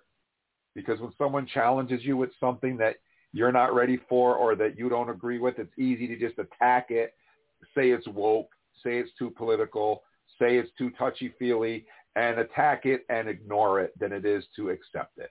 So, yeah, I'm sorry. I got off on a tangent, but anyways, let's because I'm very passionate about that. Well, I mean, we're talking about the fundamental nature of Star Trek right now, which I think is a really important topic. And, I think that the climate of the way we communicate right now is what's making it hard for some people.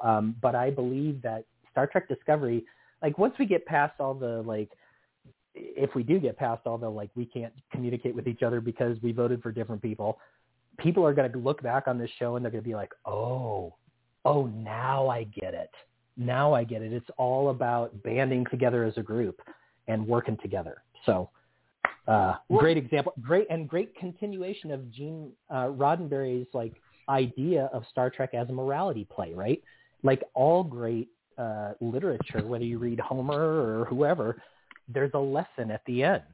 And the lesson here is look to the person to your right and grab their hand and jump in with them. Because if you don't, you're going to be lonely and you're probably going to fail. And you know what? I think that Star Trek always works best. Star Trek always uses today as a what's going on today, and they put it into science fiction and use it as a way to examine today. And a lot of times it's hard to see beyond today because you're involved in it. It's happening outside your window. But if you go back and you watch Star Trek, you watch TNG or DS9 or Enterprise or Voyager or TOS, 20 years removed from those issues, it's easier to see them when they're not directly involved with you. And it's hard to step outside of your comfort zone and see that. So I think that 10 years or 20 years from now, when people are watching Discovery that weren't involved in the issues that are going on today, they will see it in a different light. So I'm going to jump on Jim's soapbox for just a moment and bring up one episode that I think reminds me how much politics is in Star Trek. Let this be your last battlefield. Oh, great episode. Talk about serious race relationships. Yeah. Just because you have different colors, you're different. Yeah, when Loki says to Spock, well, can't you see the difference? Right. And Spock says no. Perfect. And he says, he's black on the right and I'm black on the left. Yep. And Spock's like, Yeah. So what's the problem? Well, he's inferior. And that summed it all up right there. Spock didn't see it. Yeah. Nobody on the Enterprise could see it. But these two were so filled with hate, that's all they could see. And that's what it boils down to. That's a great episode, Charles. Great one. So, I wanted to bring up another family relationship on the show, which I thought was great in this episode. And that was Stamets, Culber, and Adira. I think one of the great nucleus families that we've seen on Star Trek. When Burnham wants everybody to come down to meet the 10C and be there for the first contact, and Stamets stays behind, and Culber stays behind to be with him, and Adira stays in engineering, and even Jet Reno stays behind and makes some snarky comment about Bobcat, which I thought was great. You know, the three of them, their little family unit, were together, and I thought that was great. I loved that scene of the three of them together. The not quite, traditional family, but family nonetheless. And I thought that was a great scene. Well, and it was wonderful that when Culber came down there, he's like, yeah, I could be somewhere else, but I'd rather be with my family. I mean, that just was so perfect. And last but not least, before we get to the United Earth president, which will be a big one, Tilly! Tilly!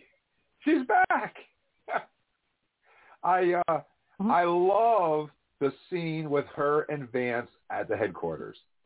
You know, she stays behind, and she's gonna fight to the end. She has total faith that Michael will get it done, and literally puts her hands in her life in Michael's hands. And her and Vance stand there, and they drink a shot of, I think it was Aldarian whiskey or something. And I love Vance in this episode, and I love the return of Tilly. What did you guys think? Were you glad to see Tilly back? Yeah. Yes. Absolutely. We miss Tilly. Yeah, I'm silly for Tilly. I think it was great that she showed up again. And yeah, and she's right. When I love that clip that you played of Mary Wiseman kind of talking about Tilly's return, because it was a different Tilly. Like, this Tilly was like in charge, authoritative. Like, she was like, Cadet, you do this. Cadet, you do this. Follow me. Like, she has grown into her position at Starfleet Academy, and we didn't even see it happen. You just, like, all of a sudden we haven't seen her for a few episodes, and boom, we get a new Tilly. I really liked that. Yeah, that was good. I liked that too.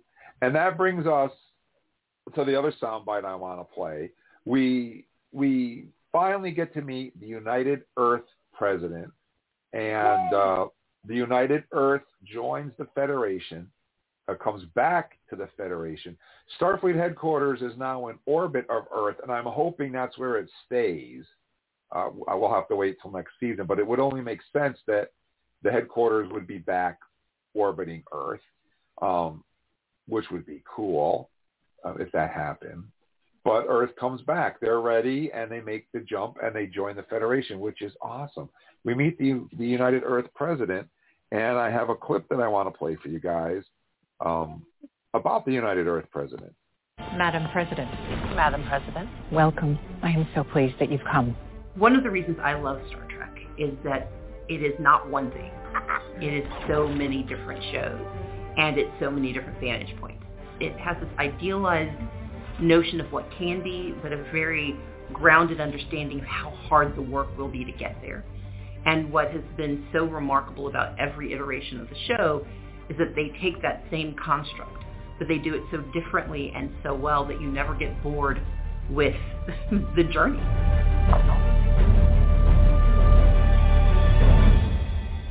It's very special to me to get to welcome you home. The Discovery crew meeting the president is a big deal because it finishes an arc that began at the beginning of season 3. The Federation and Starfleet haven't been on Earth for 100 years. It was incredibly well plotted out by Michelle and Alex to know that we would get to this moment.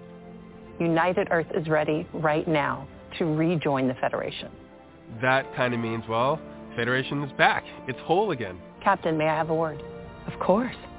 I'm so grateful to her for gracing us with her presence and for the writers for getting her in there. We knew that she was a fan of the show, and I had read an interview with her at some point where she was talking about her love of Star Trek and her love of Discovery specifically in Burnham, and we reached out to her people and we're like, we want to just ask about this, and she's so lovely and was so excited about it and genuinely excited to get to do it, and it was just the neatest thing. So I went to performing arts high school. It was nothing like this. So, I mean, I've been very lucky to get to sit in a chair and have someone do my hair and my makeup in ways I wouldn't have imagined. I'm not wearing prosthetics. I don't get new ears or new forehead, but my hair is different. And then I got to be outfitted for my uniform, and that was just an extraordinary experience. And I get a communicator, which I'm going to probably sneak into my pocket. They give such care to how they craft spaces and worlds. Whatever the story was, I wanted to be a part of it, because watching Michael Burnham come into her power as a captain, watching this hardy crew reclaim itself not only in a new era, but in a new space that is so reminiscent of what they remembered, but so different. That to me speaks of why we do the work we do in politics. It's about giving people hope and giving them a better life and creating this vision of what is possible. And so regardless of the role that I was going to get to play, I wanted to be a part of it. There's a lot of work to do. Are you ready for that? I am. Let's get to it. So what did you guys think about the United Earth president and Earth coming back to the Federation? Was it not awesome? Yeah. Me. Absolutely. Go ahead, Shannon. Yes. I was waiting this whole time. Oh my God. I was yelling at my TV. I had to stop the episode because I'm like, no. It's like, oh, this is awesome, because I know she's a Trekkie, but it was perfect, because, if you know, I guess if you don't know who she is, that's different, but it was just awesome because we know she's a Trekkie. As a Trekkie, we would all love to be on the show, And when I bought one of her books, I bought a book last year, and it happened to be autographed because luckily our local bookstore had them autographed. And I had posted something about that I was going to have to track her down at a Star Trek convention because apparently she randomly pops in at conventions because she's a nerd like us. That I would have to track her down to get it signed, but I already have it. And she liked my comment last year. And I'm like, so, and I don't know if you all saw when she was in a trivia thing against Pete Buttigieg last year. Did you all see that? Mm-hmm. Yeah, no, I didn't. Okay, they had a Star Trek fundraiser, but she kicked his ass. Like, it's like, he's like, I thought I was a Trekkie, but she knows way more Trek than I do. And that's why I was so excited, because I think she's an awesome person anyway, and for them to be on the show, I think, so she may not have won her election, but she's now in charge of our planet, Star Trek. So that's why I just thought it was awesome. So. And a lot of when I put the post up on the Facebook page, and it, of course, was caught on fire, obviously. But there were a lot of people from outside the United States that didn't understand what was going on. Right. What's the deal here? What's the problem? And, I just, she just showed up. If you didn't know who she was, it was no big deal. I don't think so anyways. So, yeah, I liked it. I thought it was good. I enjoyed it. Well, so my point of view is that I didn't realize who she was. But when she came on, the character was so formidable. She just came in with, okay, we got the negotiations. He's like, no, we're not doing any negotiations. We're coming back. And it's like, she's a powerful character. Not realizing her own personal story. she was a powerful character, a presence.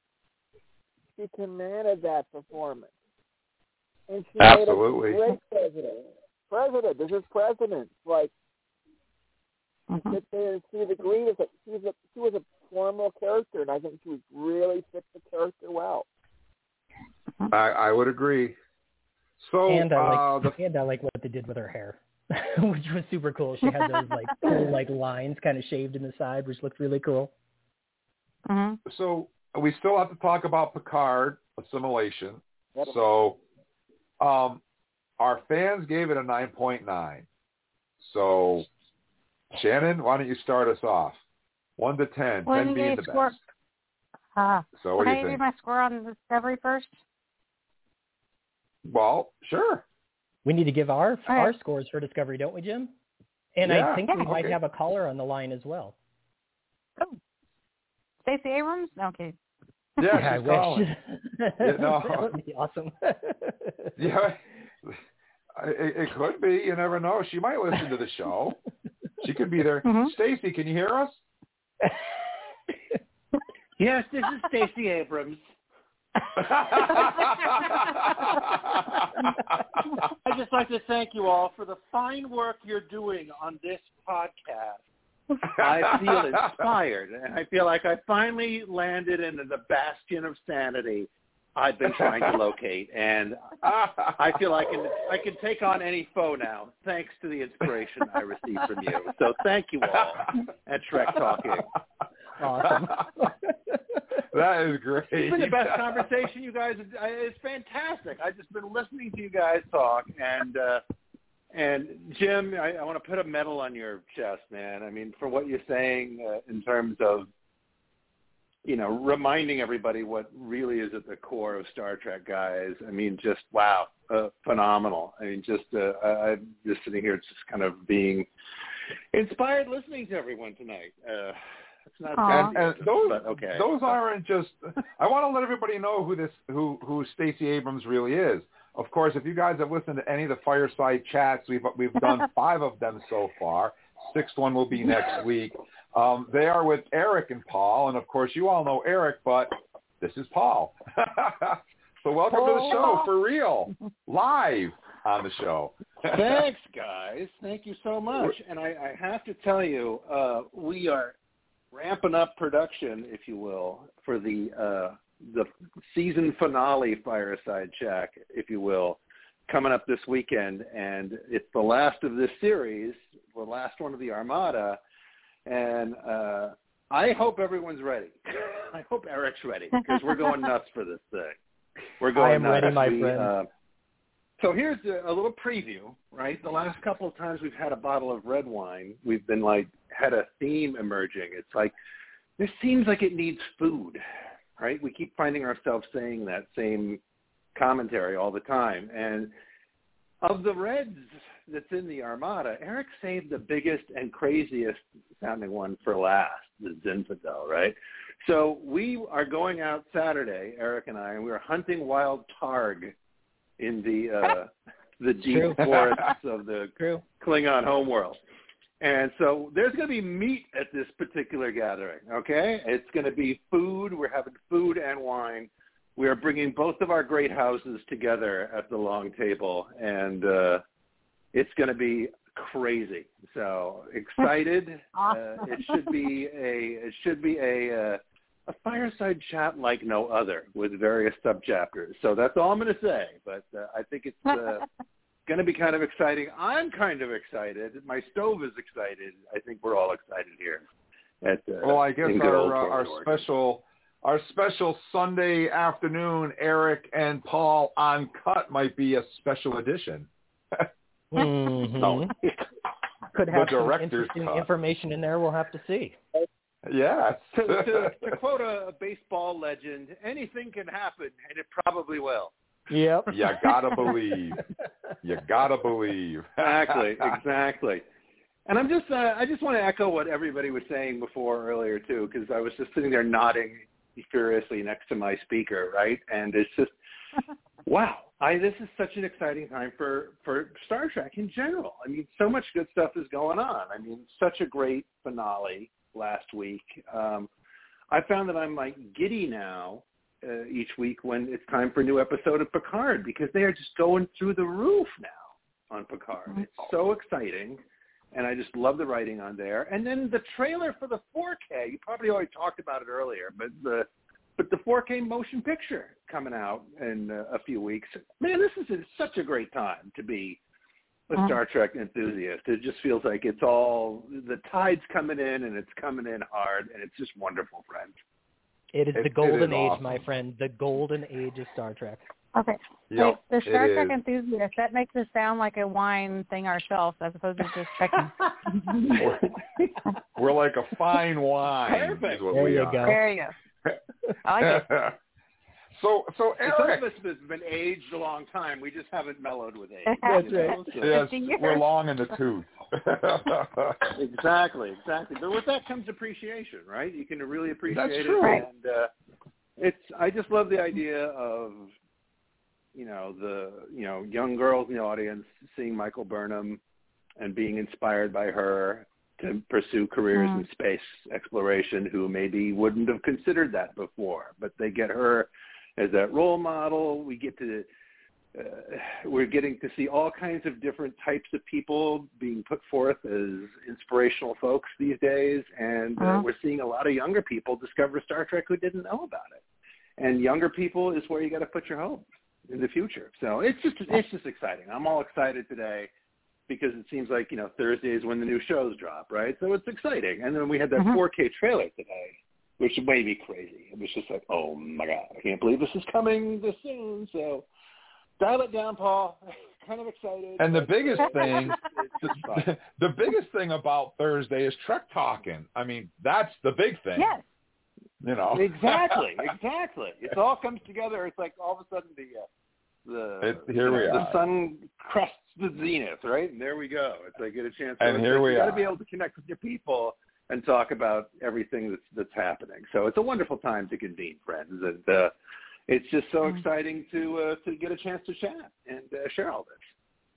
Yeah, live. Usually I just hear you guys on the video, but it's great to hear your voice live and uncut. It's shocking. It's amazing. It's just have to push my wife physically out of the house to be able to get on the radio. Okay, you go have dinner, honey. Bye-bye. Bye. I need to report work. Talk about Star Trek. That's right. So Eric, scale of 1 to 10, 10 being the best, season finale Discovery. Oh man, it's hard for me to come up with anything better than this. But I don't give anything a 10, so I'll go 9.95, guys. Just really knocked it out of the park. It's the Trekkiest Trek I can imagine, and like I said, 10C is my absolute favorite alien species of all time now, just hands down. So 9.95 for me. So you're right there with our Facebook fans. Absolutely, and even above them, approaching infinity with my warp. Yes. Your spore drive, and you're in black alert. That's right. I'm in black alert over this one, baby. Mycelial network, here we come. All right, how about you, Charles? 1 to 10. I think I'm right there with Eric. I'm not sure about a pure 10, but a 9.95 for this. The way they wrapped this one up, especially just tied it all together and added things we didn't expect to see. They just really tied this one up together to make it a great finale. All right, so far we're right there with our fans so far. And how about you, David? 1 to 10. I would have to probably go with a 9.3. Wow, that's another big score. Wow. All right, Shannon, you ready? Yes. Okay. What do you think? Even without the Stacey Abrams, I was going to give it 9.9. But since Stacey Abrams is on now, I'm going to go with a 9.9 because, I can't give anybody a 10. But again, that could be the end of the show, and I would be fine with that. Not that I want it to go away. But they wrapped up everything. I liked it. It made me feel happy about Star Trek. Wow. We're right up there. And I guess, Paul, you can bring up the caboose on this one. Yeah, I gotta say, friends, there were parts of the season maybe that I wasn't, totally mad about, but when it comes to a finale, I gotta say 9.5 to 10, frankly, because it's just, I feel like everything that maybe I wasn't hugely thrilled about in some parts of the story arc, this was a finale that just, like you said, that brought it all home. To really convey.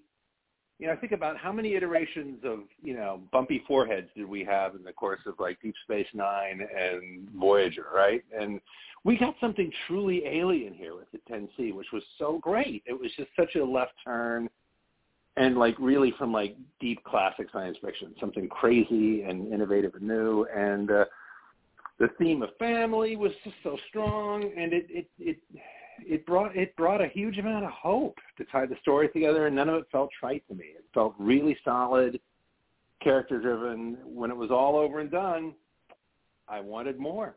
I wasn't like, oh, God, that's season. I didn't have that attitude at all. So I was like, okay.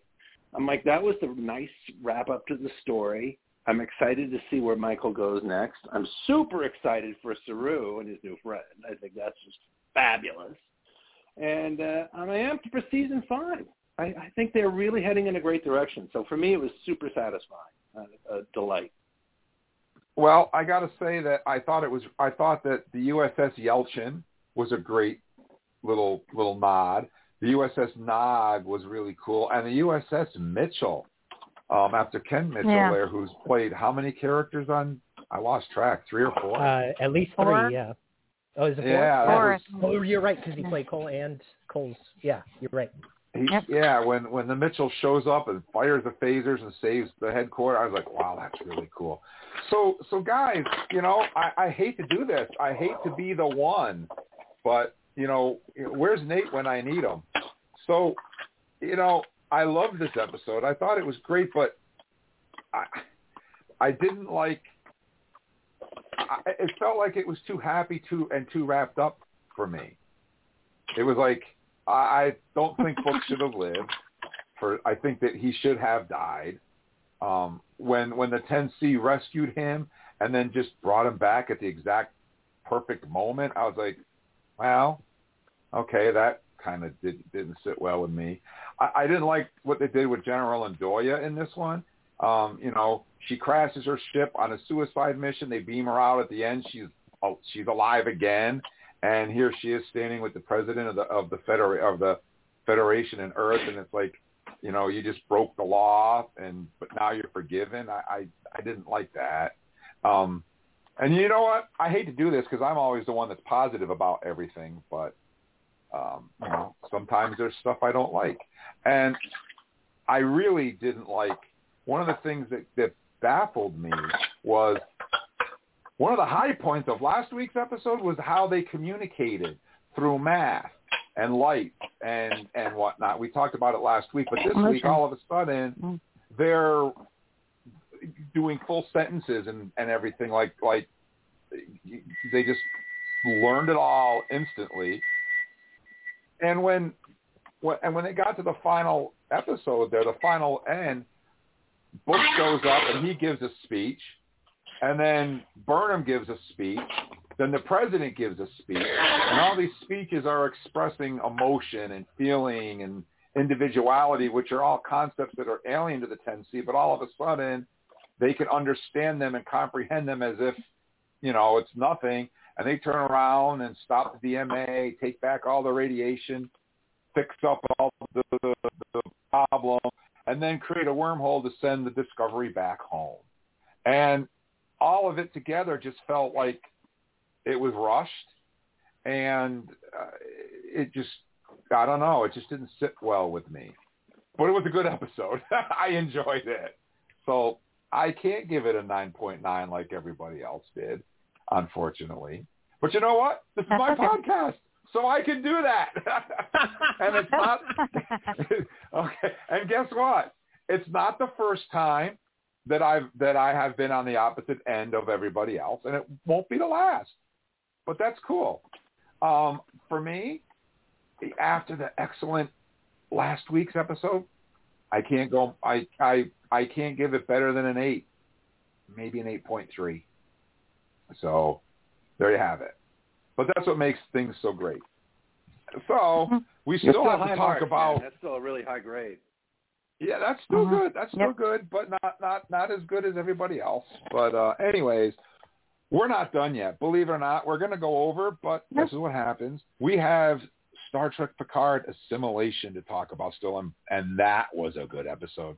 So quick run to the bathroom, run to the microwave. We're going to hear from Jamie, and then we're going to dive right into Star Trek Picard.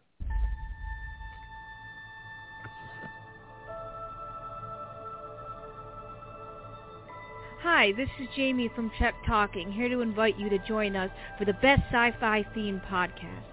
Our elite team of Treksperts are here to discuss Star Trek and sci-fi themed content. Call 646-668-2433 Thursday nights from 7:30 to 9:30 p.m. Eastern Coast Time. We can't wait to hear from you. Live long and prosper. And we're back. And Eric, what did our Facebook fans have to say about Star Trek Picard Assimilation on a scale of 1 to 10, with 10 being the best? Yeah, we had a lot of good comments on this one. Mark Newstrom gave it a 9+. He said nearly a 10. Everything is humming intensely so far this season. Michelle Hurd and Alison Pill were outstanding in this episode. We'll see if a dead major character stays dead. Good call. Sean Jr. gave it a solid 9.5. Live long and prosper. Steve Gay said 10. Max Antani gave it a 9. It's hard to wait till next week. Francois Tessier, a 10. Bob Champion, 10+. Darren Drake, a 10. Maria Savova gave it a 10 exclamation point. Loving every minute of the season so far. Earl Richard Hart gave it a 9. And Benjamin Lee Whitney gave it a solid 9. So that averages us out to a fan score of about a 9.3. So pretty high score on that one as well. Is this the first time we've had 2 episodes that scored over a 9 at the same podcast? It is. I think so. The first time. It is absolutely the first time, and it's the first time that we've gotten that high of a score for Discovery. And I will tell you that if you remember our last couple of weeks, so far people are absolutely loving Picard. Episode 1, our fans gave it a 9.5. Episode 2, our fans gave it a 9.4, and of course this one a 9.3. So people are just bonkers over Picard right now. And as far as Discovery goes, if you add up all the scores that our fans gave Discovery's first 13 episodes, the average score of Discovery for season 4 was in Coming Home, got a 9.9. So that's way above the average for that episode. Yeah. Which, wow. So let's talk about the creepy crawly queen scene. I watched this episode 5 times, and that scene just creeps me out when she crawls behind the boxes and she's on her hands and her little spine is dangling there, and she crawls over to Girardi. I was like, oh my God, she's going to kill her. She's going to suck her. She's going to assimilate her. She's going to do something. I was blown away with that scene. I think it might be better than the scene in First Contact where the Borg Queen drops down from the ceiling with her dangly spine and sets into her legs, which was a great scene. I think this one beat that one. This one was outstanding. It's definitely better than the Borg Queen blowing on Data's skin, for sure. Yeah. That was just weird. Just so weird. That was just weird. Yeah, that scene was great. I think Charles touched on this earlier. The Girardi Borg Queen thing was absolutely outstanding. That was top notch. I think you saw some real acting chops from Alison Pill there, because the way she was able to kind of pivot between herself and the Borg Queen's consciousness and like kind of oscillating between those two, and then the play between the two characters. In addition to that, it was like there were 5 people in the scene between 2 actors. It was really cool. I was very impressed, and that was something we never got to see with the Borg. Locutus got assimilated, but we never actually saw the assimilation happen like we did here. We saw it live happening, as she was going through her emotions and going through her brain and touching all the buttons and trying to set her off. But Girardi fought back. And one of the best scenes for me is when the Borg Queen is like, well, you have to give me something. And Girardi's like, well, what do you have that we need? And she's like, you better check again. And the Queen is like, what have you done? And she's like, computer, play back the file shit I stole from the Borg Queen. And there's, I loved it. I just, I think the character of Girardi has just come so far from where she was to where she is now. And I think Allison is just an outstanding actress.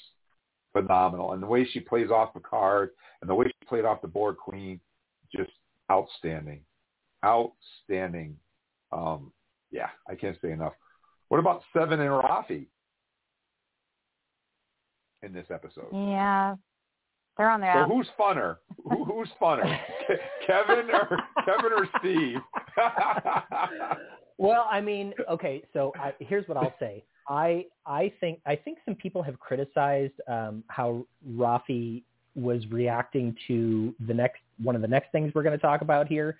And that she was too emotional over it. But I will say that what I really enjoyed was the fact that you have one person who is absolutely freaking out about something and making really, really bad decisions probably.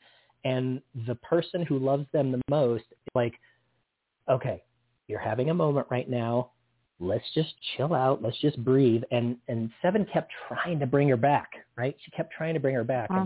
And for anybody who's been involved in a close relationship where you have whether it's you freaking out and your partner's trying to bring you back, or whether your partner's freaking out and you're trying to bring them back, it's something that happens in relationships all the time. And I really liked seeing that kind of played out in this episode.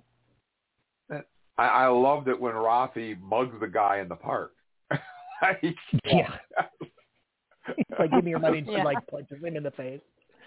It just takes his gun, takes the bullets out, takes his wallet, takes out the money. And then Seven shows up. And then Seven shows up, and she's like, of course you're mugging. Or of course, this is what we do, apparently. when Seven appears and the girl sees her and says, are you a superhero? And she winks at her and says, can you keep my secret? It was a great episode all the way around. I thoroughly enjoyed it. And let's talk about Elnor. Is he dead? Oh. Now, are they going to pull another one on us like they've done over and over and over again? Is he dead? I think he's still alive. He's time travel. It's going to be a time travel thing, and when they fix the timeline, he should be back, I would assume. Or they pick him up when they're going back through time. Maybe they pick him up on the way he died. We don't know. And I like that Girardi actually brings up, they're like, Rafi's like, will he come back? And Girardi's like, well, we don't really understand the physics of the causality loop, and blah, blah, blah, blah, blah. I thought that was cool because it lends just a little bit of mystery to that. But effectively, I think one of the reasons they killed off Elnor was so they didn't have to do the Star Trek 4, like put the headband around the guy's head so people didn't see his pointy ears, Right. Oh, yeah. Right. Or the eyebrows or whatever. Yeah. Yeah. Paul, please feel free to jump in anytime you want. I have just been loving this season. Absolutely loving it. And, it's just so strange because it's like I was not as engaged last season. There were parts of it I really liked, but just right out of the gate, first episode, I was like, this is more like, what you expect from like feature film quality writing when the writing's really good, right? And that's what I feel they're hitting right now. It's terrific. Jim was talking about the Borg Queen crawling around, right? Dragging her torso. That reminded me of the end of the first Terminator, right? When it's like the endoskeleton's been ripped in half and it's still coming, right? It's still trying to get Sarah Connor. I was just like, that's totally that kind of moment. But it's just all kinds of little grace notes, and with all the action and tight plotting, what I admire most about it is that it's just so character-focused, right? It's Girardi, right? I'm saying her name right? Alison Pill? Fragile Teacup. The Borg called her, the Fragile Teacup. I love that. She's really amazing me. It's just like when you give her some stuff to to work with and some good character work, man, she's just all over it. She's just at it with a lobster bib and a knife and fork, man. She's just tearing it up. She's really excited. Super excited to watch tonight. I think, you know what? My wife made me watch it already. I broke my own rule. She made me watch it. I don't like to watch it till after the podcast because I don't want to know because we're going to talk about things. But she made me watch it, and then she made me watch The Ready Room, and then she dropped the bomb on me that she wants to go down to a convention and meet Leah Thompson because she directed this episode. And I was like, you didn't have to go through all that if you wanted me to go to the convention. Just ask me and we'll go.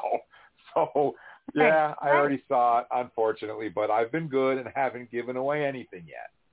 Anyways, what do you guys think? Did you notice there was a poster that we kept seeing around town for Eurospace? Did you notice that? Did anyone notice that, or just me? No. No? Okay. Well, there's a poster on the side of the building and on the side of the bus and all through town, and it's for this Euro travel, space travel company. And I keep thinking that's got to have something to do with something. They don't put stuff like that in there for no reason. And I'm thinking that might be like a Terminator thing, like, that might be the Skynet that causes this whole thing to happen. I could be wrong, but we'll see. But I also think that Girardi is the Borg Queen that we saw in the first episode because she's really enamored with the Borg Queen. The Borg Queen is getting into her head and picking her brain and partially assimilated her. And we've never seen a Borg Queen wearing full body armor before. And the Borg ship was not your typical Borg ship. The Borg were speaking individually yet in unison, which is a new approach for the Borg. The Borg came and said they wanted to join the Federation, which again isn't a weird thing for the Borg. And I think that Girardi might be that future Borg Queen bringing the Borg into the Federation. I could be totally wrong. We'll have to wait and see where this plays out. But they wouldn't put her in armor. Jim. Wow. Really, why would they put her in armor and hide her face if it wasn't somebody we knew? I don't know. But anyways, let's move on. What do you guys think about Rios in this episode? Hooking up with this female doctor and getting arrested by ICE, getting deported. I was laughing. They're going to deport him. I'm like, what? You're going to put him on a space shuttle and send him back to space? Well, they don't know. They're going to. They assume he's brown skinned. He's foreigner. Come on, that's what they think. Right. Yeah, I think that was one of the most kind of like poignant things in this episode personally because they're taking you. We're coming at the 21st century from Picard's century, and we're looking back on ourselves and going. It's like when Rafi says, I can't believe that there were all these dichotomies in the society and that it didn't fail sooner. To me, that's just like, it's really just this season, this episode in particular is the mirror that's showing us ourselves and making us go, ooh, is that what I want to look like? Yeah, because, I don't carry around my birth certificate, but some people have to in this day and age. So unfortunately, it happens. Yeah. Yeah, I thought, he tried to help her and it didn't work out too well. And he ends up getting arrested by ICE. And then he tells the officer, I thought it was great. It was great. So let me ask you this one. What did you think about Leah Thompson's direction in this episode? Did you guys think she did a good job? Yeah. I thought she did a spectacular job. Really good. Really. Top notch. Has she directed any other movies in the past? On The Ready Room, she said that she directed some other stuff, but it was stuff that I hadn't seen, so I don't know. She just said she directed Stargirl, which I missed. But I thought she did a spectacular job, just outstanding myself. I loved it. I thought she did a great job. And of course, did you guys catch the little thing when Girardi says to them, "Don't go to the hospital, don't go to the police because they might scan your vaccination chips"? Did you catch that? That's right. Yeah. I thought it was. Yeah. I didn't catch that. Yeah. I thought it was something about the blood work. But yeah. Yeah, that touched off a lot of people on our Facebook page too. They're going off on first we got Stacey Abrams, now we got vaccination chips. Star Trek's just too political. I'm not going to watch it anymore. I'm like, wow, that's all it takes. Okay. There you have it. I mean, we know that they did these same people watch. Did these same people watch The Outcast back when it was on The Next Generation? Do you remember that episode? Yes. Apparently, it's like season 5. Selective memories, I guess. But we do know from Deep Space Nine what Star Trek is. They do put chips. They do have the translator in your skin because remember Quark was beating on his head and they thought he was trying to communicate because that's where they put the universal translator chip. So we know that they do put chips in you in the future. We just never heard of a vaccination chip until last week's episode. So there you have it. And one thing I want to mention is the names of the starships. So when Rios is being chased by the starships and the Queen takes over and she destroys them, the names of the 3 starships, we talked about the 3 starships that we heard in Discovery, but there's 3 in Picard. We have the CSS Layton, which is named after Admiral Layton from Homefront and Paradise Lost. He's another one of our hated evil admirals. So I can only imagine how evil and twisted he would have been in the Confederation. We also have the CSS Dowtry, who's named after Admiral Dowtry from Star Trek Insurrection, another misguided evil admiral. And the last one is the CSS Quinn, named after Admiral Quinn from the episode Conspiracy. I don't know if he really was evil because he was taken over by a bug creature. Yeah. Not quite as evil, but still following up on that whole theme of TNG admirals not being that reliable. Right, which is why I'm glad we have Admiral Vance. Yeah. And honestly, I don't mind it. As crazy as she is, I don't mind her either. She's got some moxie. I did like Admiral Cornwall on the first season of Discovery too. Wow, I thought she was a great character. Different era. Yeah, well, she was amazing. That's true. She's a different. Yeah, right. But so that was everything I wanted to mention about the episode. I think. Yep, that was the notes I had. So what would you guys give it? Our fans gave it a 9.3. So why don't we start off with Paul? He's our newcomer, so let's put him on the spot. What do you think, Paul? I love the spot. The spot is the spot's comfortable. I like the spot. I got to give it a 10. I'm sorry. We're not confusing a lot of it. Cat, are we? Not Spot the Cat. Yeah, I'm holding it up. I think my reactions to comparing them to like the first season, and I just think that they. You picture a writer's room and people getting together and mapping out a season, and it just feels to me like they just mapped everything down. I mean, even though we've only seen like 3, but some of us have seen 4, right, Jim? And I'm biting my tongue. I'm doing good. I haven't slipped off once yet. Great, I almost man. did. I almost did. You're doing great. You haven't let us even see one of your cards. It's been amazing. No, I stopped myself. I was good. They mapped it out like a Swiss watch, it feels like, right? I mean, I just feel like it's like you have the whole thing with the example would be you were talking about the clinic, right? And the female doctor, and Rios is in there and everything, and there's a whole bit with him being spirited away and facing deportation. But then you don't just do that. They, on top of that, they do this whole thing with him, accidentally losing his communicator at the same time. So you have those 2 elements right up alongside each other, right? The plot element of the missing communicator and the character element of what's going to happen and how do I relate to this new person I'm having feelings for. So really solid. I just feel like the writing is so strong on that show this year. I'm super excited for each new episode, and it really reflects in the cast, man, in terms of you can see them excited to be going in here. So I'm unabashed 10 for me. I just think they're doing a wonderful job. And I think, Eric, you can correct me if I'm wrong here, but I think this is the first time that we've had 3 consecutive episodes all score above 9. Yeah, since we've been doing this. Of any show that we've ever reviewed, it's the first time we've had 3 in a row that are all 9+. Yes. It's never happened. So Picard is firing on all thrusters here, which is rare for Star Trek these days, but it's doing it.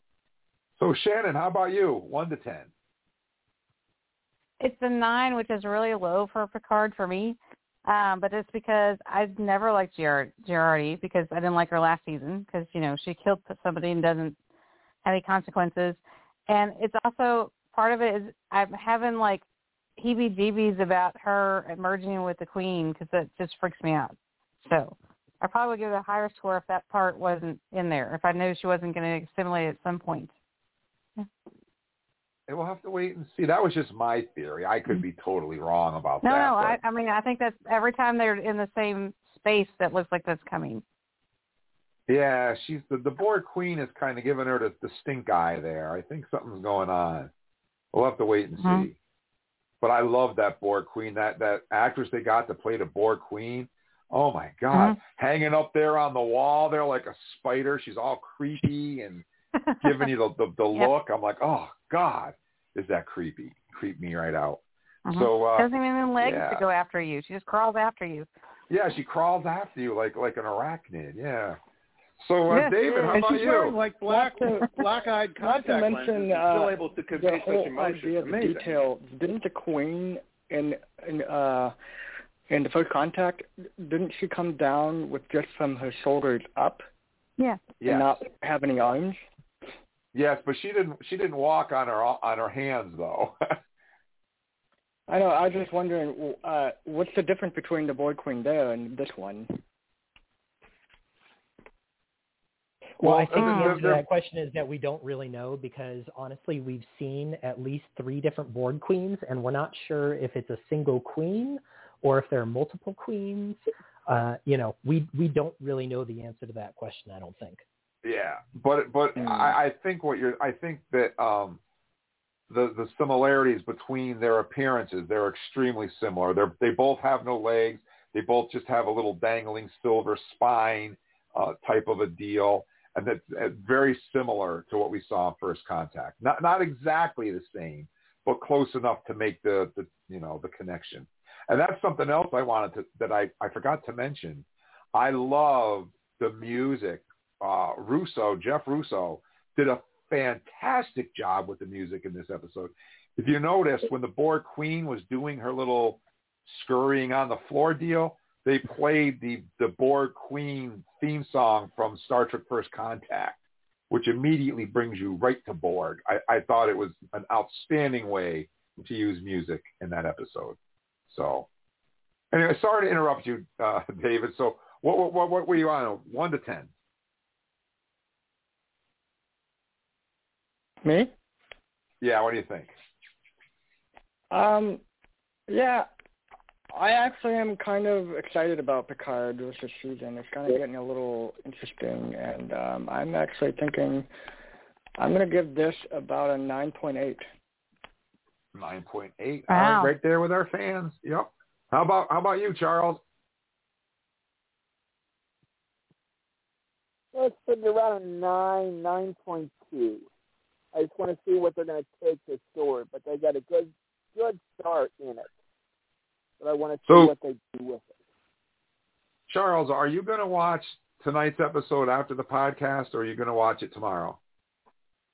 I'm watching it after the podcast. All right. Yep. Well, I got to tell you this. Me and my wife and my daughter were watching it, and there's this one scene where we went apeshit crazy, and I thought about you right away. And there's a scene in tonight's episode that screams Charles, and you'll know it when you see it, and that's all I'm going to say. All right. Eric, what do you think, 1 to 10? Well, guys, I guess I'm going to be the Nate on this one. I enjoyed this episode quite a bit, but I'm... God, they had to go back to the Star Trek 4/TOS, go around the sun to get back in time. Okay, so that's been recycled again. There's been a couple other things that were recycled in this episode that are very reminiscent of past episodes of TOS. I think overall I really like the writing here, but there's it feels a little disjointed to me, and I guess I want to see how it all flushes out. So what I'll say is I liked the season opener the best. I gave you my score last week, which was the lowest one that I've given a Picard so far. I'm going to up it from last week, so I'm going to give this week an 8.6. It was really good, but it did not knock my socks off. Not an 8.675309? Well, Jenny's had her say, so I don't need to give her anymore. Yeah. No, Jenny. No, Girardi. No, Jenny. No, Jenny. Girardi, we've got your number. And I'm kind of with Shannon on Girardi. Like her acting skills are amazing, but the way that they write her as a dumb blonde sometimes bothers me. It's like she's either a dumb blonde or she's the smartest person in the room, and I can't figure out what they're trying to do with her. So. Well, the Borg Queen makes a comment about that. The Borg Queen kind of mentions that. So that, you know, why I mean, it's her defense mechanism, and I think that they're going to keep exploring her character a little bit more around that. It's just that they're not quite there. And whereas last week was a total setup episode that didn't have a lot of content, it was just kind of like, oh, here's where we're going. We probably should have been the second part of the, 2-part opener that we should have done. This week at least kind of advances the story some more. And I really like the Rios story. That's the one that actually is the most interesting to me. I want to see where that goes.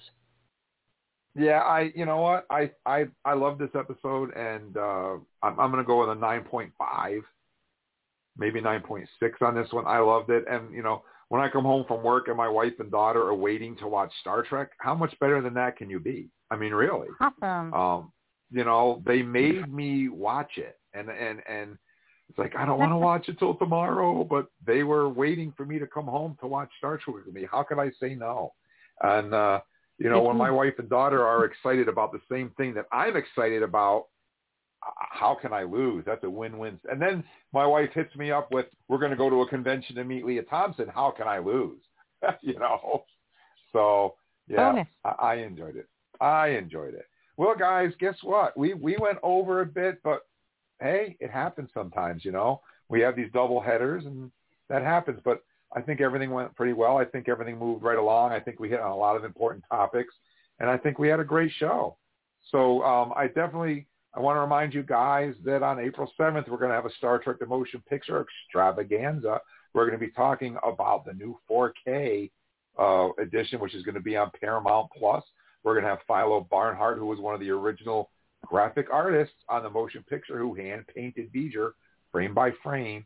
He's going to be with us to talk about what it was like to work on the motion picture and what he thinks about what they've done to it digitally. So you don't want to miss that show. We're also going to have an extra from Star Trek The Motion Picture, who was in some scenes with Leonard Nimoy and was on the set with Robert Wise for Star Trek The Motion Picture. She's going to talk to us about what it was like to be involved in the first Star Trek motion picture. So you guys, if you're in the motion picture, you don't want to miss that show. So that'll be on the 7th. I want to take this opportunity to say thank you so much to Paul for hanging out and joining us live tonight instead of via a pre-recorded segment. So thank you for hanging out with us, Paul. Thanks, Admiral. It was my great pleasure to get a chance to hang out. Like I said, I felt like I landed in a oasis of sanity and wonderful good thoughts. So a pleasure to be part of this conversation. And we always have a chair at our table for you anytime you want to join us. Every Thursday night, we're here. So keep that in mind. Sweet. I also want to say thank you so much to Shannon for hanging out and Trek Talking with us. Thank you so much, Shannon. I love to be here. I can't be on as much as I was before, but I'll be here as often as I can. And again, there's always room for you at our Trek Talking table. So anytime you can make it, we're happy to have you. And also thank you so much to David for hanging out and Trek Talking with us. Thank you, David. Yeah, that was fun. Thanks for having me. And, of course, I couldn't do Trek Talking without my Trek experts. So thank you so much to Charles for hanging out with Trek Talking with us. Thank you, Charles. Oh, thank you. Just so much Trek to talk about right now. It makes Thursdays an awesome day of the week, doesn't it? It's a good way to start your weekend. Start your weekend off with Trek Talk, and tomorrow's Friday. You can coast into the weekend. So thank you so much. And, of course, last but not least, thank you so much to Eric for hanging out and Trek Talking with us tonight. Thank you, Eric.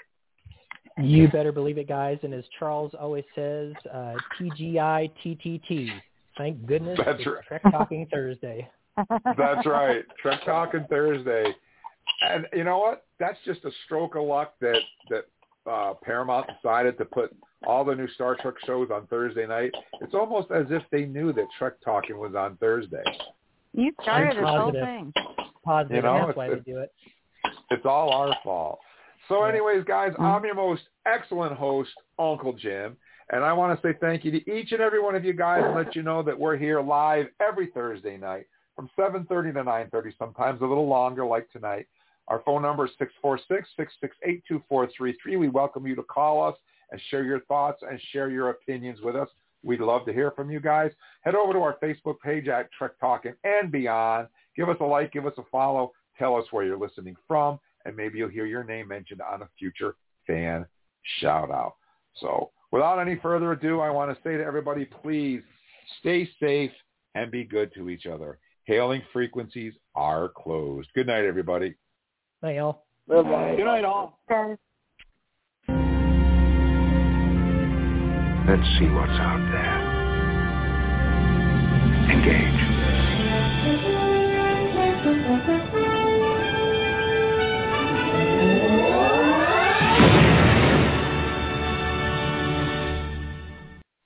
Judy was boring. Hello. Then Judy discovered ChumbaCasino.com. It's my little escape. Now Judy's the life of the party. Oh, baby, mama's bringing home the bacon. Whoa, take it easy, Judy. The Chumba life is for everybody. So go to ChumbaCasino.com and play over 100 casino-style games. Join today and play for free for your chance to redeem some serious prizes. ChumbaCasino.com. No purchase necessary. Void where prohibited by law. 18+ terms and conditions apply. See website for details.